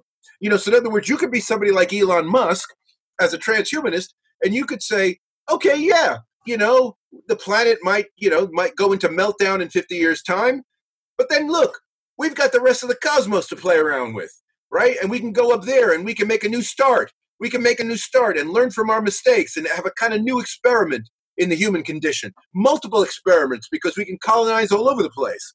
And so posthumanists find this incredibly insulting to nature, even blasphemous, right? That transhumanists have this kind of hubris, right, of thinking, hell, we could leave the earth, we could go into the cosmos, no problem. You see, so I do think there's a kind of moral judgment here that's also being made. Absolutely, and I have to put forward my personal biases and sort of my personal journey here, because I very much started as a transhumanist, and now I find myself kind of at the edge between what you describe as posthumanism and transhumanism. And one of the things, and I don't share either of those views completely. So I'm kind of like in the border and with one foot here and one foot there. And let me just give you my version of what like really annoys me with some transhumanists, for example, is that the idea is like, okay, we're going to exterminate 95% of all the species. And the answer is, don't worry, we're going to de-extinct them. Yeah, Exactly, George Church, yeah. so we can do whatever the heck we want. Here's the problem with that kind of thinking, and you tell me, because you're a sociologist, if Yeah. my counter argument is making any sense to you. Take the woolly mammoth, for example, right? The idea is, look, we're gonna go get some DNA, which, by the way, people have no idea how complicated that is and how unclean or contaminated that DNA is, because when you find the sample after so many thousands of years, you have to actually do a number of actual guesses of like what's the DNA of the woolly mammoth and what's the DNA of like an organism that was eating that, and blah blah blah. Anyway, let's say you even get that right 100%, which is unlikely, but let's say you do. and let's say you have 100% the full genome of the woolly mammoth, which is, as I said, unlikely, but let's say you do that. You then take an embryo of a woolly mammoth and you implant it into an elephant to give birth to that woolly mammoth. And then that elephant gives birth to a woolly mammoth. And people say, look, we brought the woolly mammoth back. And my answer to that is bullshit. That baby mammoth has absolutely nothing to do and is never going to be a mammoth. Why? Because it's not only the genes that carry the woolly mammoth-ness, if you will, but it's actually the whole culture of being a woolly mammoth, which involves being giving birth by a woolly mammoth family, growing up and being taught the sort of the woolly mammoth way, if you will. So there's a whole culture and structure. And we know the elephants are so smart and they have their own culture and they take care of their dead and they even mourn and all those things, right? And so you can genetically give birth to them, but they're never going to be the woolly mammoth of history. They're just going to be a woolly mammoth looking elephant, which was born in a zoo. Just like, once you take an animal out of the wild and or if it's born in a zoo, then you can't like release them in a wild because they can't fend for themselves. And that's particularly true of smart animals like the mammals, like orca whales, dolphins, or apes, right? If they didn't grow up in a sort of a family of apes in the Congo or something, and they were never socialized in what actually being ape means and how to survive in the world as an ape or as an orca or as a dolphin, being born in a zoo and being genetically an ape is not necessarily being the actual ape as those real apes are in the wild. So that's my counter argument. And to me, people who say, oh, we'll just de-extinct them, they grossly underplay the importance of the sociological part of being a certain species, right? This Because is it's not true. just about the genes. Yep, this is certainly true. But as you were just describing, right, this problem in a way begins much earlier on than with the issue of de-extinction, right? The way you've described it, the problem already begins by having animals being born in zoos. Okay, and we've been doing that for a few hundred years now, and so I'm just kind of wondering whether you're sort of in a way you're complaining about something much more than you think you are, right? So in other words, no, right? So you're not just complaining about de-extinction, you're sort of complaining maybe even about domestication, right? I mean, that in a sense you're making a kind of absolute defense of wildness, right? That In many ways, yes, you got that right because I've been vegan now for 4 years. okay, And okay. so, absolutely, that kind of goes with sort of my ideological journey, if you will, right? So yes, and that's in keeping, and that's where the normative sort of judgment comes in that you kind of so well identified in sort of post-humanism, right? And so Yeah. that's why I sympathize with transhumanism in so many ways, and yet I tend to not underplay the damage that we have done so far, as I believe in so many cases transhumanists do. Okay, let me ask you just one other question about this. So let's say I defend the extinction, right? Sure. And I've heard your argument. Um, I think part of what informs the sort of mentality that would do de-extinction isn't simply, though I know it does sound like they're trying to resurrect dead species, and in a sense, we could have all the species that have ever lived all over again, kind of thing. I know it does sound a bit like that's what they're saying, but I do think that from a biological standpoint, though, one of the things that we have to grant, and I think you would need to grant this too, is that animals are not static.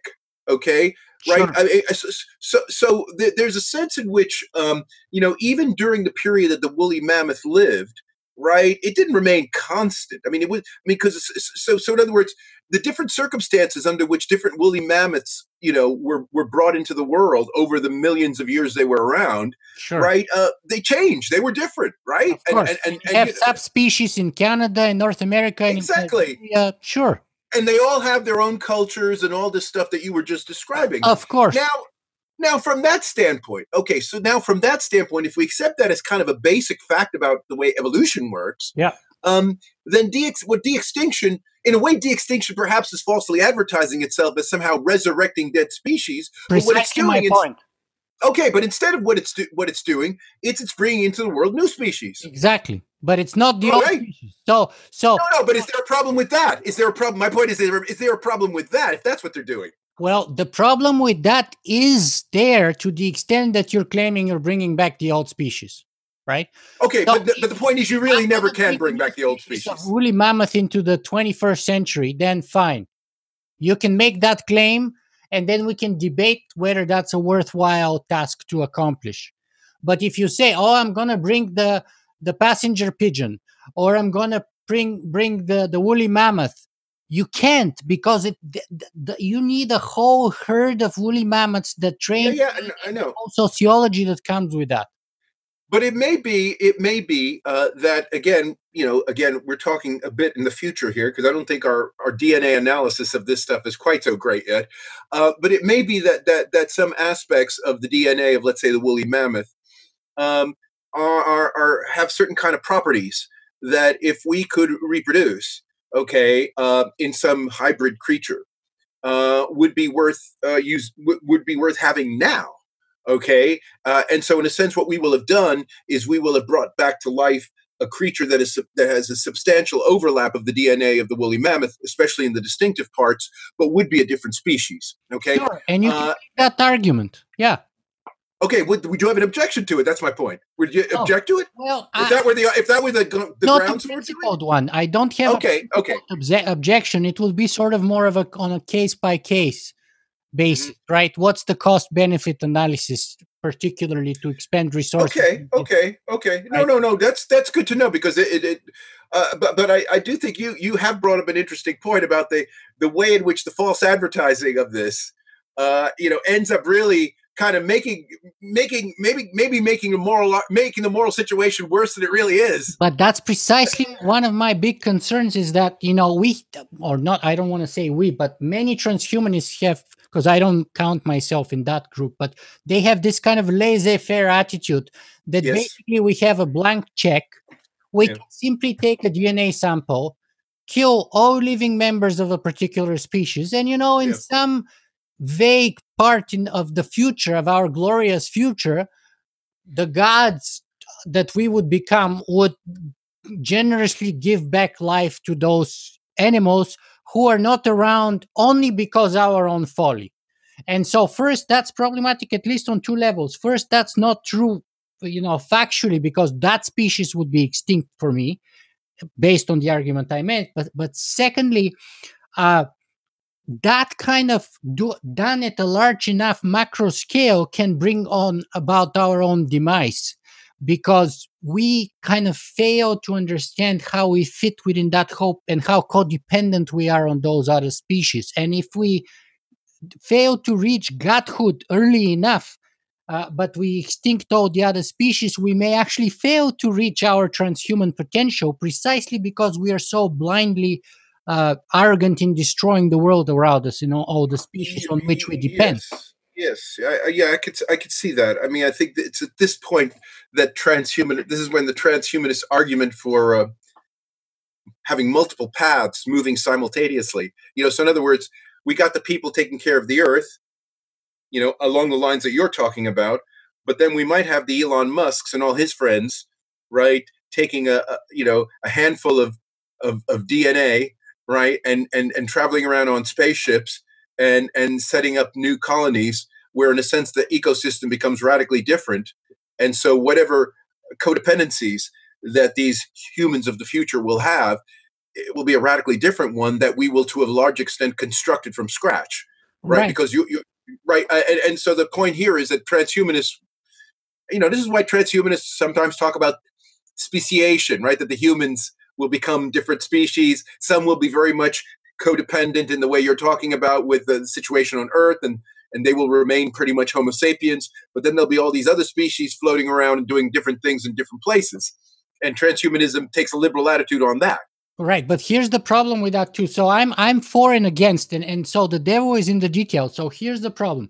So first of all, Elon is greatly overselling it. Okay, so saying that uh, uh, colonizing Mars is a solution of overpopulation on our planet is utterly ridiculous. Like anyone who knows about the costs of sending here one or two people to Mars, you know, Let alone 1 or 2 billion. let alone billions of people, that's utterly ridiculous statement saying that it's a solution to overpopulation. He's going to tell you economies of scale. Right, right. So Right. It costs a lot. It costs a lot to bring up 1 or 2 to Mars, but once you got that figured out, 1 or 2 billion, easy. I don't think the physics works in his favor. So that's one problem with Elon. Secondly, how it's done, I think it could be done, and I'm all for that. So for some adventurers like Elon to go there, right? And so we can give them certain support, but also they need to grant certain kind of taxation to us. So, for example, if you're Elon Musk, you cannot simply fly away and take away all your money with your wealth, or leave it here as an investment on Earth. Once you decide to go on that colony, we need to do something like, I think, a 50% tax rate or something like that, and have some kind of an arrangement with you, because you have to acknowledge in some kind of material way the debt that Earth has given to you in terms of the possibility and the chance to explore Mars. And so, provided we meet those conditions, I'm totally okay for letting adventurers like Elon Musk go and populate the universe, as long as they don't oversell that to the general population, and as long as they meet certain conditions about not sort of destroying or taking away all their wealth with them. Right? Well, look, I mean, I think you're going to get that wish if he ever does, really try to colonize the cosmos. I think you will get that wish, because, as far as I know, Bitcoin only works on Earth. Okay, so the point is, there's going to have to be some kind of financial arrangement still with Earth, insofar as Earth will have the only banking system, at least for a while. That this will be an opportunity for you to set up some kind of negotiated settlement. Because I can't. What would it mean for Elon Musk to take all his wealth to Mars? What do you do with it? You can't do anything with it. If it's in Bitcoin, you can take it with you even in death, supposedly, right? Because what do you do? But what do you do with it? This is the point. What do you do with it on Mars? Well, you invest it in the new colony with new settlers or whatever. You create a new economy, and you need capital to start. So he better he's going to need to bring some bankers on a spaceship then. Okay, because so far the banking system's on Earth. And all the Bitcoin stuff is happening on Earth too. I'm just saying it's a practical point. You don't need bankers. You need computers. You basically need a decentralized system that is the backbone of that shared trust. But who is he trading with? Who is Elon Musk trading with when he moves to Mars? Well, right. This is the point. Sure, those are all good questions, and it's not going to happen, at once. Just like when the Europeans came to the New World, in the beginning there were a few outposts, and it was hard to trade and all that stuff, but eventually it picked up, right? Oh no, you're right. But the point is, I'm just saying, I'm agreeing with you. I actually think that he will be forced into the kind of discussion that you want to have about his wealth, because he's not going to be able to just start up a whole new banking system from scratch and take all his wealth there and do something with it. Right. That's not going to happen.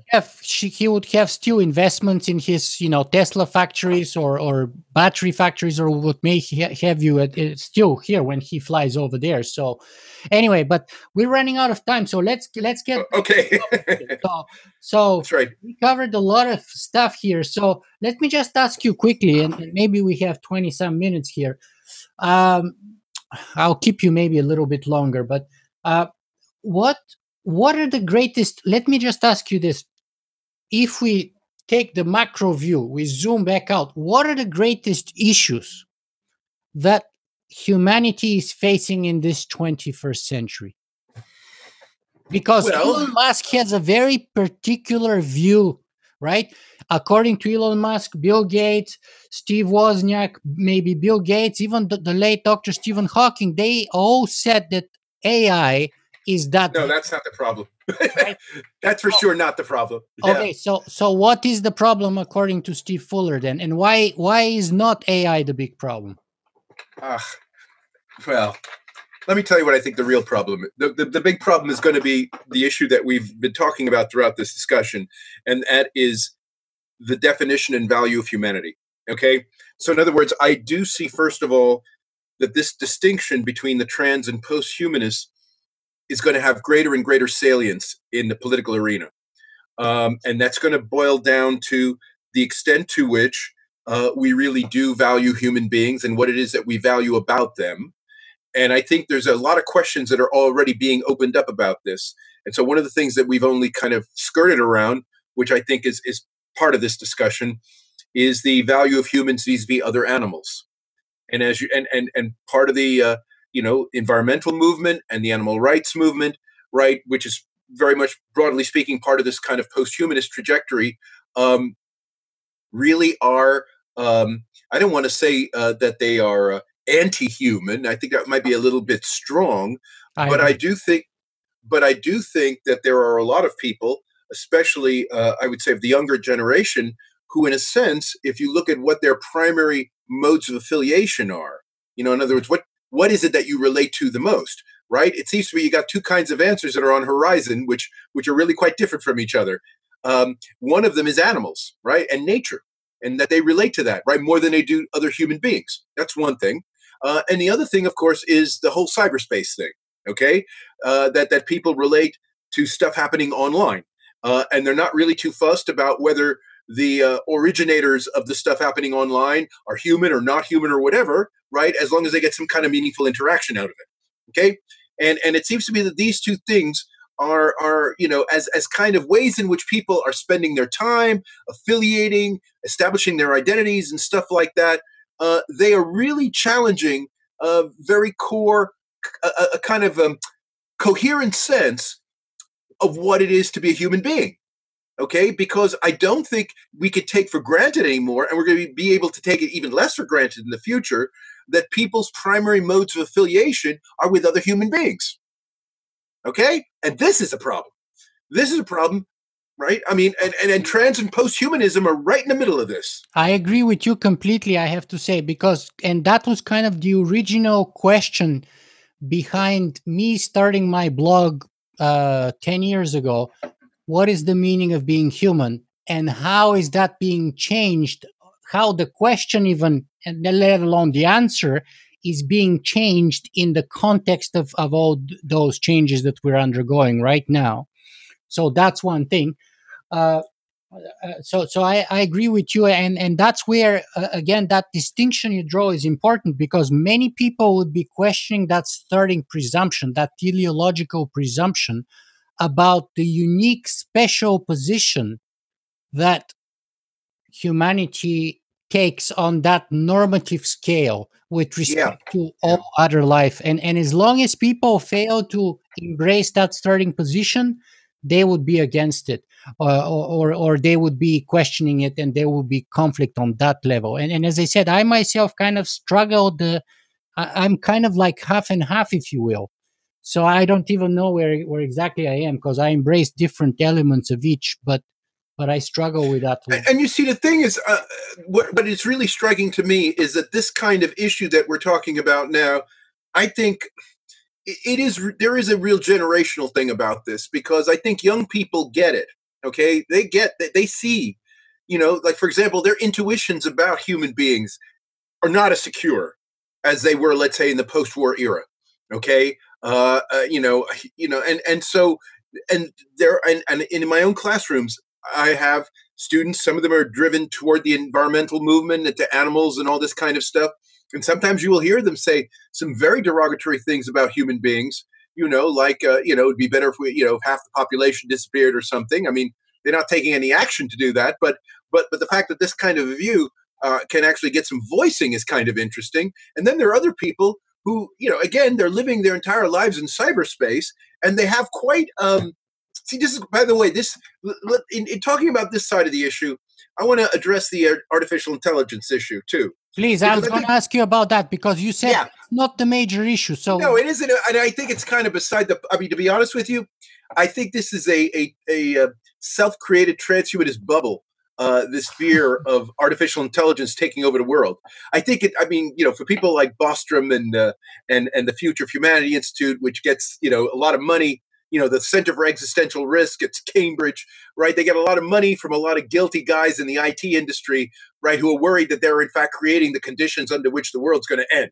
I mean, I think that's kind of where all this stuff is coming from, right? Um, the reason why I'm not so worried about this is, first of all, I don't think it's going to happen quite as fast as people say. I think in a sense, the sense of possible imminent doom really rides a lot on thinking that the Ricard 12 computational. timeline. He Exactly. I think it presupposes. 90 Yeah. Well, see, now we should have a human level AI, and by 2045, which is only about 26 years from now, we should have the singularity. I know, and while I don't, so let me make myself clear on this. While I do believe that the direction of travel is that way, I don't believe it will happen so fast, and that is an important point, because by not happening so fast, that gives us time to think about it and to deal with it in various ways, right? And I want and the way I think about this, that I think really changes the whole. Yeah. I mean, soft takeoff. That's a good way of putting it.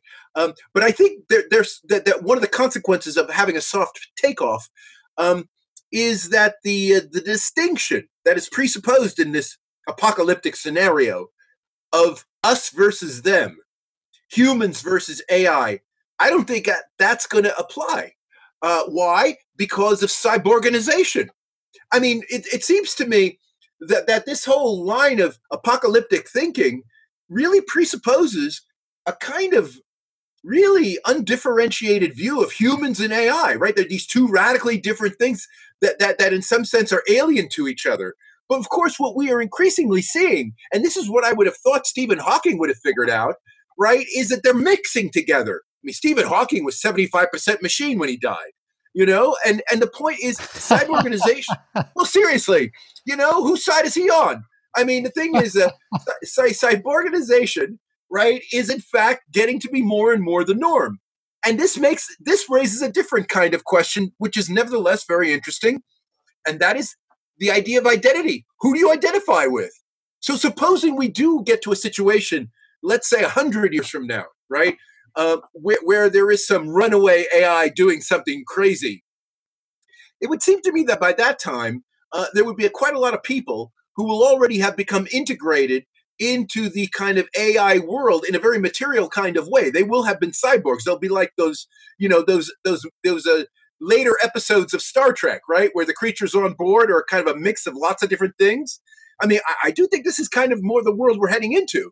In which case, then where's the them and the us in all this? But let me give you a counter example, and they're very important historical examples here. Okay, I hear your point, but I believe if you look at the history of ethnic cleansing, it's every single time it's been fabricated. So, for example, I come from the Eastern Bloc, from Bulgaria, and if you look at the wars in the collapse of Yugoslavia, and I read a bunch of books, and because that was kind of like my specialty in school, my master's thesis and all of that.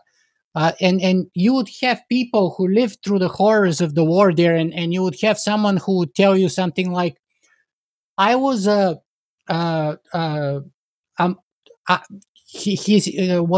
did he say? He said, before the war, I didn't know I'm a Muslim, right? So in Yugoslavia, you had all kinds of intermixed marriages between Muslims and Christians. No one paid attention who was Croat and who was Serb, who was Muslim. You had mixed marriages between Muslims and Serbs and Croats and all of those.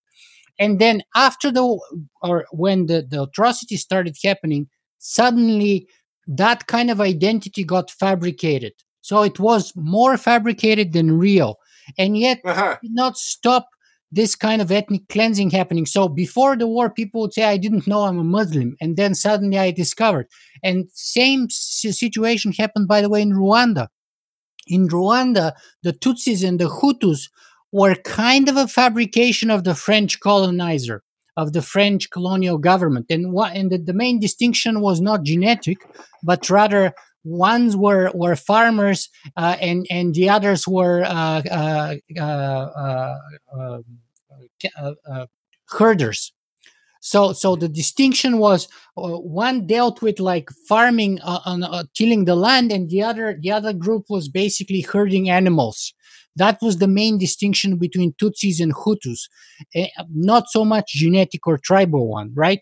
It was more about occupation, and then the French kind of artificially created this sort of on the principle of divide to rule, and all Yeah. that stuff. And yet that was then used, that fabricated identity was so deeply embraced so quickly that it led to this kind of ethnic cleansing.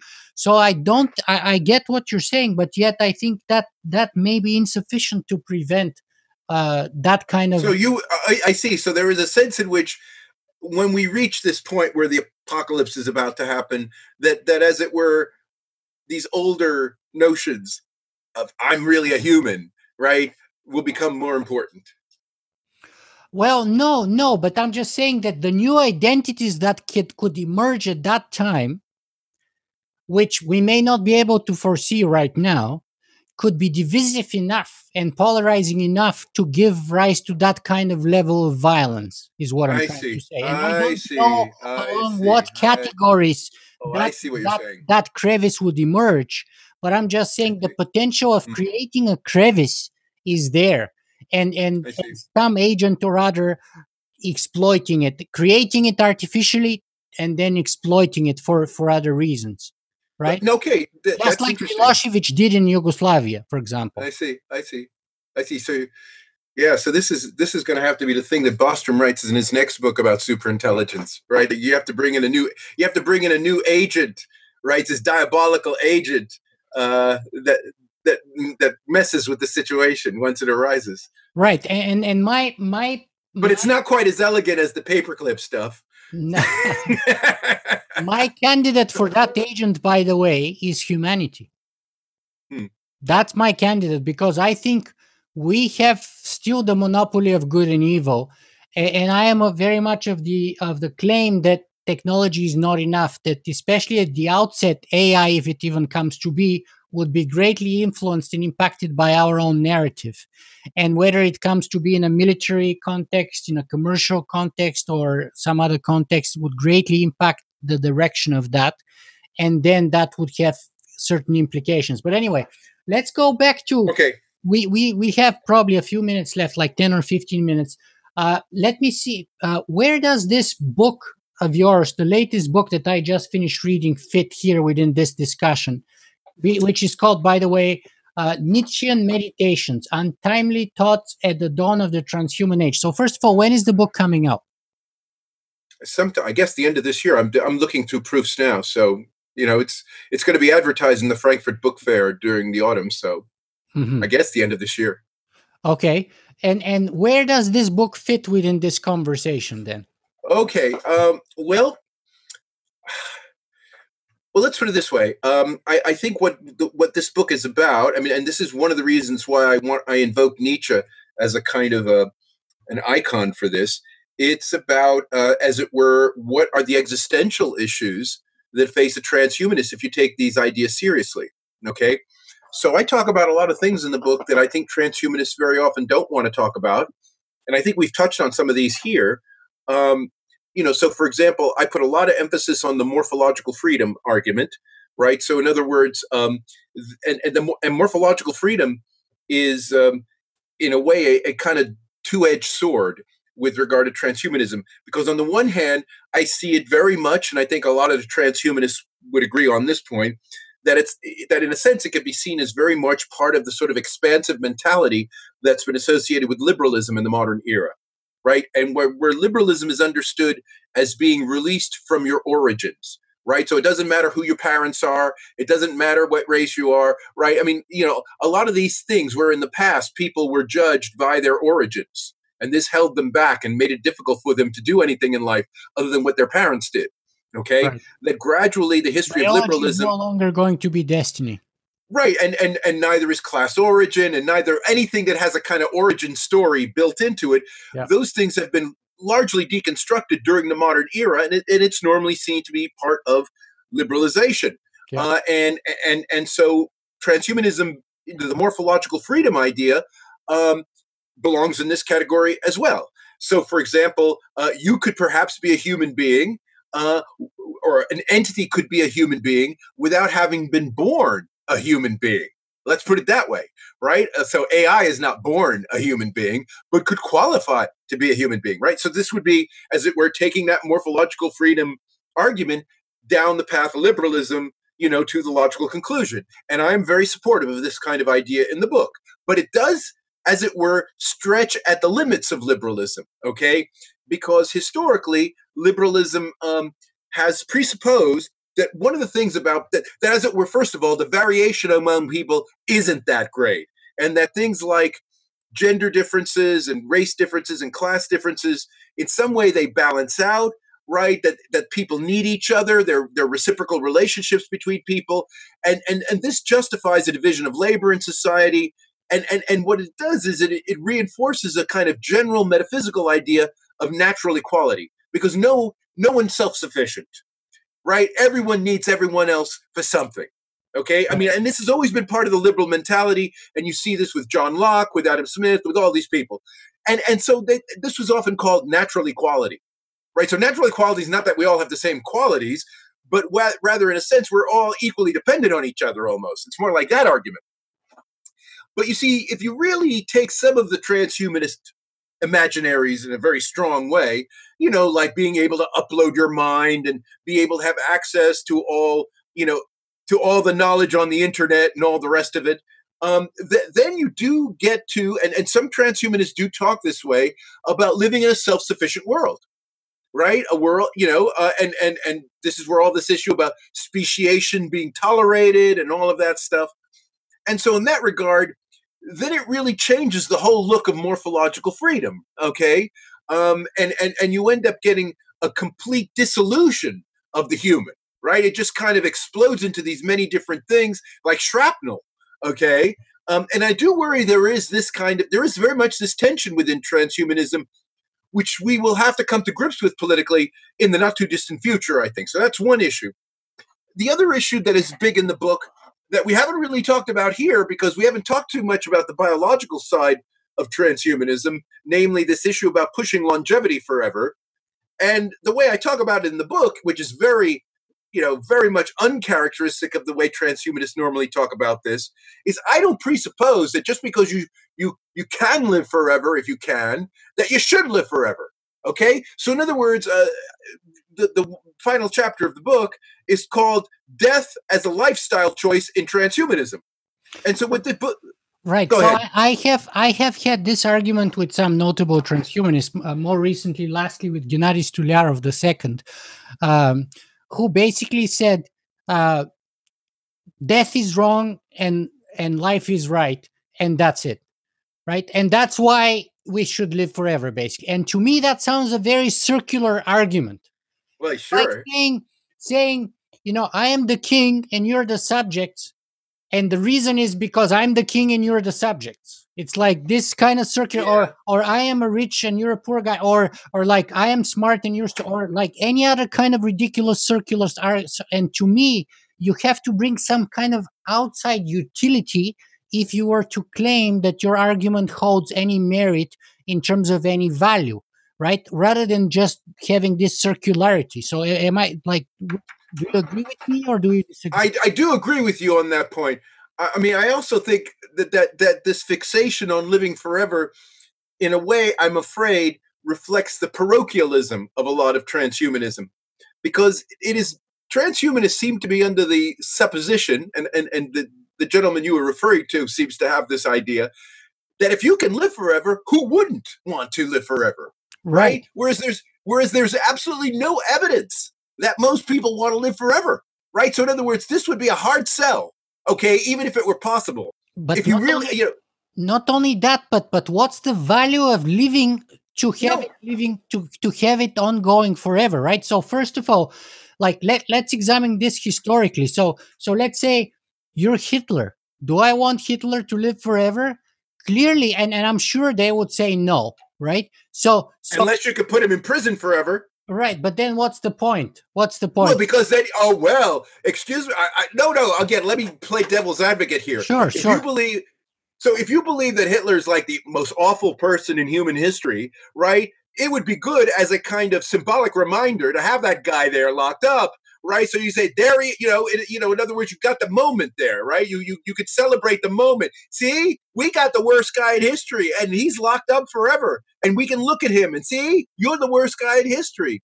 I Right. actually think, given our attitudes toward Hitler in particular, there could be some, kind of symbolic moral value in keeping that guy around behind bars, right? Not allowing him to die. Not allowing him to die. Right, right. As a sort of like eternal the punishment, if you will. Yes, exactly. I mean, from the Forever. Greek mythology. Yeah, yeah. I mean, this is Right. the thing.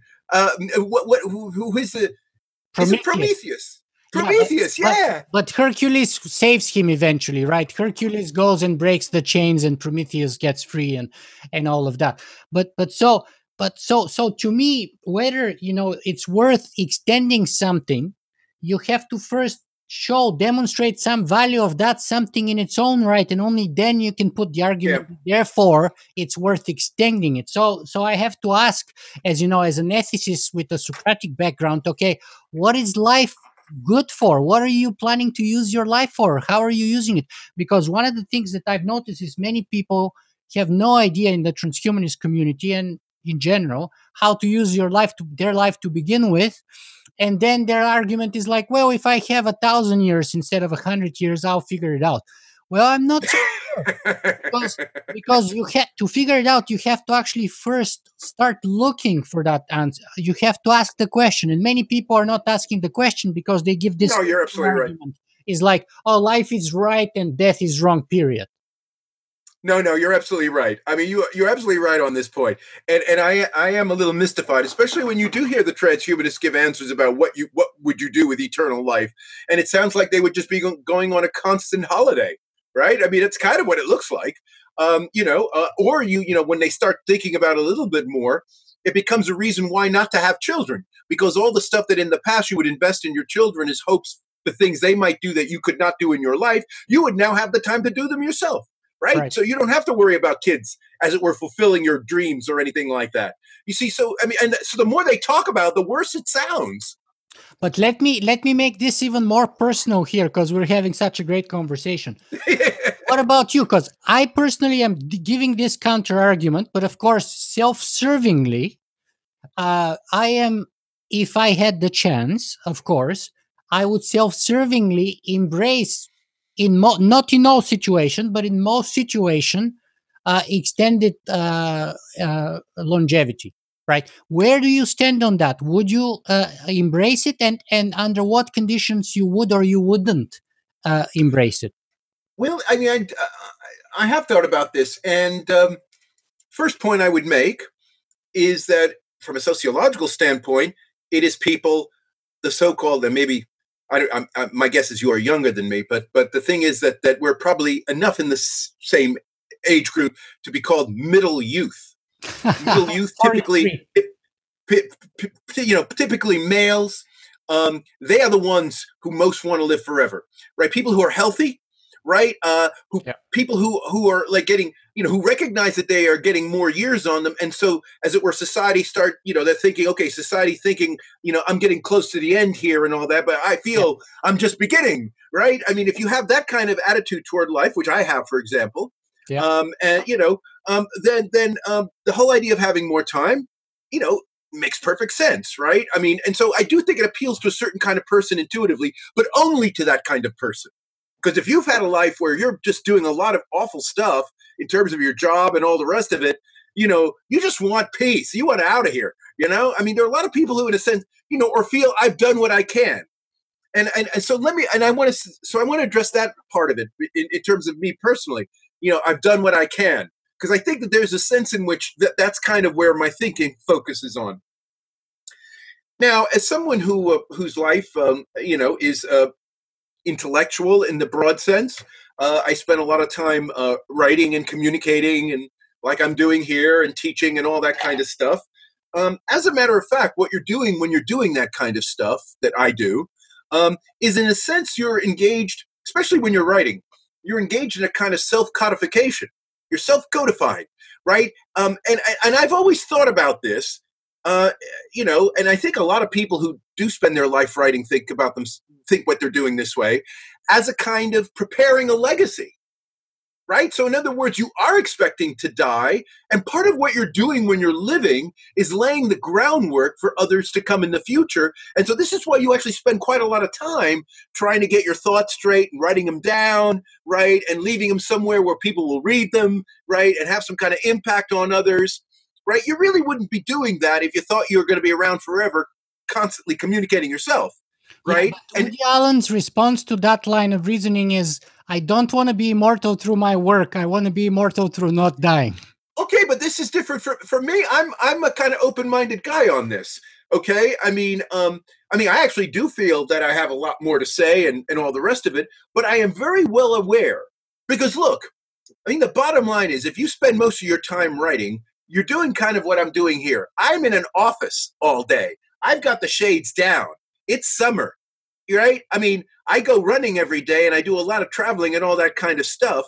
But most of all that stuff that I'm doing is channeled toward this stuff of doing all this writing, which is just basically preparing a legacy, right? And so there is a sense in which if one wants to be a bit kind of detached about it, about how I live my life, right? It is a kind of preparation for death, right? And I think this is true of sort of intellectuals more generally. And I don't think you have to even be particularly controversial to be engaged in this kind of mode, because the kind of living you're doing is really quite restricted and focused in that way. And let me bring here the last 3 or 4 questions here, but it makes a good transition because I wanted to ask you about the relevance and importance of philosophy in general and ethics in particular. And what you're talking here about brings, of course, what Socrates said in the Apology, I think, where he said that philosophy was basically preparing for death. That's what Yeah. philosophy was Well, all about. yeah. I mean, in the book, in this Nietzschean meditations book, I actually, spend a bit of time talking about the Stoics and I the love the Stoic Stoics. movement. Yeah, because the Stoics, I think, got it right. I mean, I think that in a sense they got it. And I would wish that transhumanism kind of adopted this kind of standpoint, and then would be able to take a much more responsible attitude toward the question of death. Right, where in a sense, at the end of the day, if you've done what you think you can do, and you have the choice to live or die, you are, there's nothing compelling you to live, right? That you have done what you can do. And so a perfect kind of completion to your life would be to take your life in suicide. Okay. And I realize that this is a very taboo subject in the sort of world we're living in now. But I think a large part of that has to do with the fact that, death is involuntary in a sense that, but if you're able to live forever, right, then death automatically becomes voluntary and you could exercise it and it could be seen as the ultimate kind of freedom, right? Because you're basically voluntarily stopping the default position, right? Also, In a you can very just radical do way. what's called deadheading. You can be dead for a couple hundred centuries or a couple thousand years, whatever, and then come back, be brought back with cryonics and stuff like that. But of course, the transhumanists would call us both here old-fashioned deathists because both of us have a very kind of a lot more open-ended view Yeah. of death and the sort of the avoidance of it, whereas they would say under no conditions. And that's like one thing that always kind of has pushed me away a little bit from transhumanists is that they don't see any circumstances in many cases where death would be warranted, whereas I see many circumstances in which I would prefer to be dead or to die for a reason or a cause or what have you, in a certain situation, whereas they don't see any kind such possibility. Well, I mean, I do think, one of the things I do talk about in the book about, as it were, systemic advantages of dying. Okay. So, that is to say, advantages that don't accrue to you personally, but may accrue to humanity as a whole, um, is this issue about how does radical change happen, right? Radical intellectual, cultural change. And a lot of it has to do with generational change in the very specific sense that you basically have a new bunch of people coming into being who are not saddled with the memories of the older people, right? The older people all go through life having, and especially in the way the transhumanists are thinking about it, because, right, one of the target diseases, perhaps the biggest target disease of the transhumanist biomedical imaginary is Alzheimer's, right? We're going to have perfect memories forever, right? We're not going to only live forever, we're going to remember everything. Now, that is a complete nightmare from the standpoint of any kind of radical change. Because, in fact, where radical change comes from is the fact that you have a new generation of people who aren't invested. They don't have the old memories. They're not invested in the past in any kind of way. Their understanding of the past is purely through secondary, tertiary media, right? So they have their own opportunities because of the mediated way they relate to the past to actually reinterpret the past. And And that sometimes, as gives it them were, a new point of view, which brings progress. exactly, Yeah, that's exactly, yes, I totally agree with you. I love that. I exactly. totally agree with you because actually forgetting serves a very important function, and that actually Yes, is true in the personal. At the personal level, because let's say you're in the middle of some kind of a clash or argument, and you remember all these things and facts, and you want to win, and you're angry, and this and that, and then 10, 20 years later, you forget the whole thing. You remember it was a big fight, but don't remember what it was all about exactly, and therefore you're able to literally transcend, which I believe transhumanism is exactly about, your previous position, your previous biases, your previous kind of hangover with that particular outcome or point of view, and you're able to transcend it.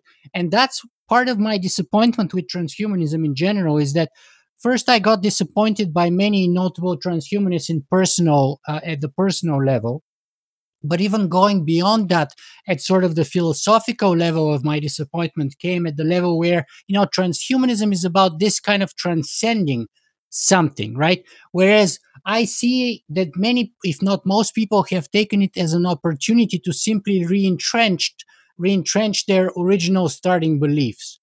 And so if you're libertarian, you're like, oh, transhumanism is perfect, and now I'm going to be even more hardcore libertarian than I've always been.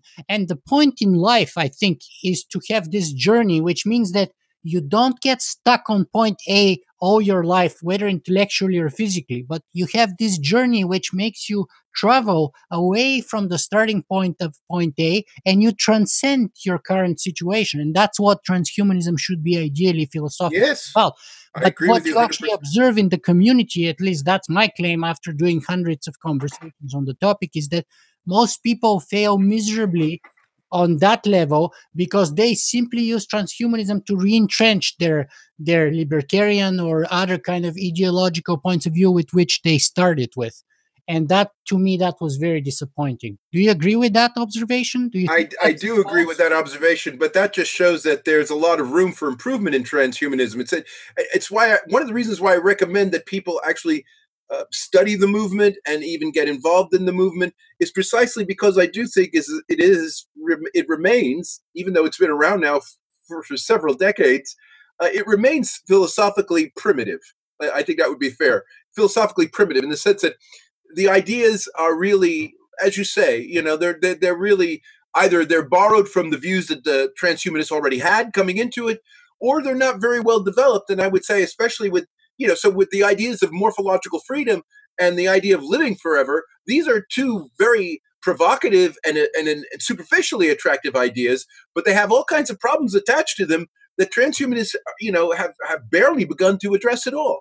So yes, I mean, so I do think it's a work in progress. Let's say that about Right. transhumanism. I agree with that, and I don't hold that against transhumanism because we're all work in progress in all philosophies. But I think it's important to bring that sort of theological or epistemological perspective into transhumanism. So first, people are aware of where those ideas come from, and that comes, from cosmism very much. But even before that, as you point in your upcoming book, all the way to the Greeks and so on, if you will. Condorcet in the French Mm. Revolution, and so on. So, very important epistemological basis, but also the philosophical dimension, I think, is very shallow. If anything, you can say that philosophically speaking, and I wouldn't even call Ayn Rand, philosophically worthy, but the philosophical streams in transhumanism could be very much sort of libertarian and Ayn Randian, you can say, in many cases. And I would say that's a very shallow foundation to to build something like transhumanism. And there's no worse example, in my opinion, perhaps, than the transhumanist wager. And by the way, that kind of conflict that we talked about, the undervaluing or underappreciation of the theological basis for transhumanism, can very well be seen in the transhumanist wager. Yeah, I know. Zoltan puts a religion as the greatest enemy, and I'm an atheist, and I'm certainly not exactly a Christian. So, uh, I can give him a lot of leeway there. But going to the extremes that he goes in terms of wholesale destruction and bombing of all the world's monuments in the end and stuff like that, and sort of installing this kind of global transhumanist dictatorship for the benefit of all, just like all dictatorships, of course, are always for the benefit of all. So, like, that kind of shows shallow philosophical foundation and understanding of where the epistemology of transhumanism comes from, and underplays the benefits of those origins. Uh, Well, I let me just say, I'm in quite a lot of communication with Sultan, and I think, and you're right in terms of that particular book, but I think Zoltan himself is a work in progress. So I we're wouldn't all quite we're give up. all a work in progress, yeah. And I'm Yeah, so I wouldn't give up hope entirely. That because I have he and I have discussed a lot of this theological stuff. He and I are quite friendly. me and And him too, but that mm, doesn't mean I don't disagree with him no, fundamentally. no, no, no. But I'm just saying, I think he might be able to shift on this issue. That's Okay. what I'm saying. Okay. All right. So Mm. Steve, we've been talking for about 2 hours and 15 minutes. Let me ask you this. Where can people find more about you and your work? Ah. Well, I do have a website at the University of Warwick, which has a lot audio files, of my talks. I give lots of talks all over the place, and also has articles of mine, and you can see my CV with books. But people can also contact me if they want through my email s.w.fuller@warwick.ac.uk. And maybe when you post this, you could indicate that, because I'm happy to deal with people who have some questions. I'll link to your website there, okay? Yeah, yeah. And then the most important thing is, and I just want to bring this to a close because I think this is a good point to end our Mhm. conversation. And I think we have started a conversation that maybe we would have to revisit several times, hopefully in person, because I really enjoyed this. But what's the bottom line? What's the message that perhaps you would like our viewers and listeners to take away from this 2 hour and 15-minute conversation with Steve Fuller today, whether about transhumanism or in general?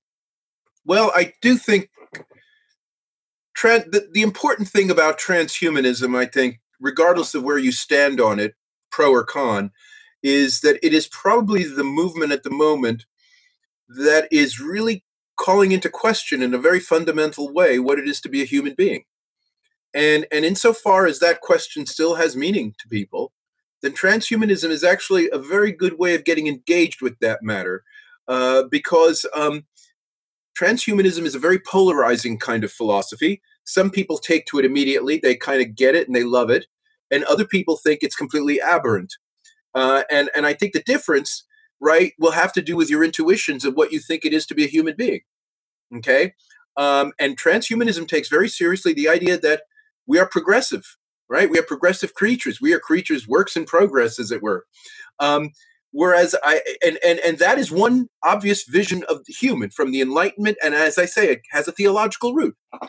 But there are other people who believe that in fact that is not the way we should be thinking about humans. We should be thinking about humans as much more embedded in the world, right? As one among many living creatures, and that we have to live with all those creatures, and that we shouldn't be, as it were, raising ourselves above them for any kind of reason, religious or otherwise.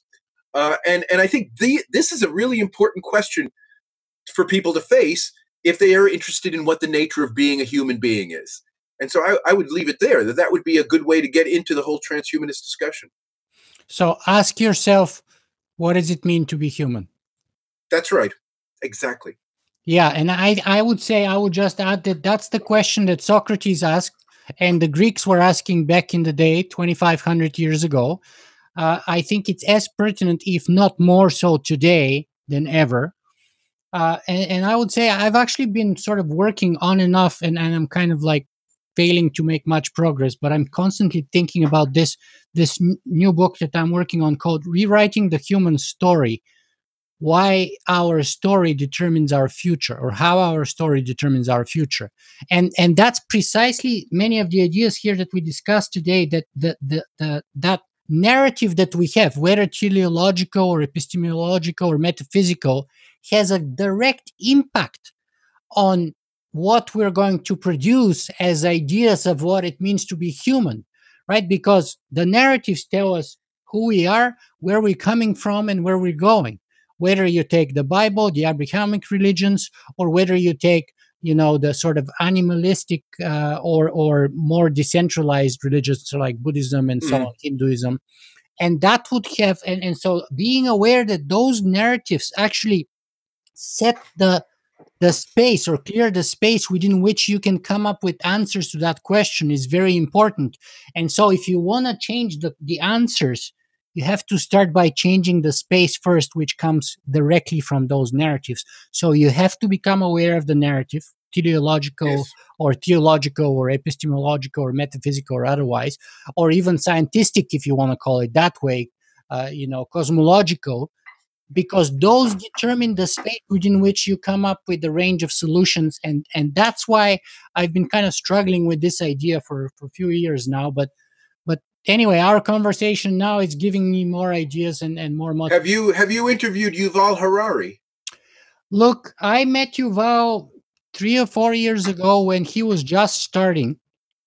I met him in person, and he promised he would do an interview for me. I met him at the University of Toronto. We had a conversation. He signed my book. And then I just dragged my feet for 6 or 7 months. There was some stuff that was happening, so I couldn't focus on that interview at the time. And then his star, basically, he took off like a pop star, and then it's been impossible to get him now, ever since. So I'm. It's very likely that I haven't given up completely, but it's very likely I missed my chance to get him for an interview. But But he would be. But in terms of your own project, yeah, he would be a very useful person to have this kind of long form discussion with. Absolutely, and he has had tremendous impact on my ideas. So absolutely, I can see that. I don't know if I'll be able to get him, let alone for such a generous long form discussion like I had with you today, because like literally one of the most wanted people around the world right now. Yeah. So, but anyway, Steve Fuller, thank you very much for being with us today. This was, for me personally, a very enriching conversation. I enjoyed it. Well, it was for me too. It was for me too, and I hope the audience will like it as well. I think it was quite interesting. Yeah.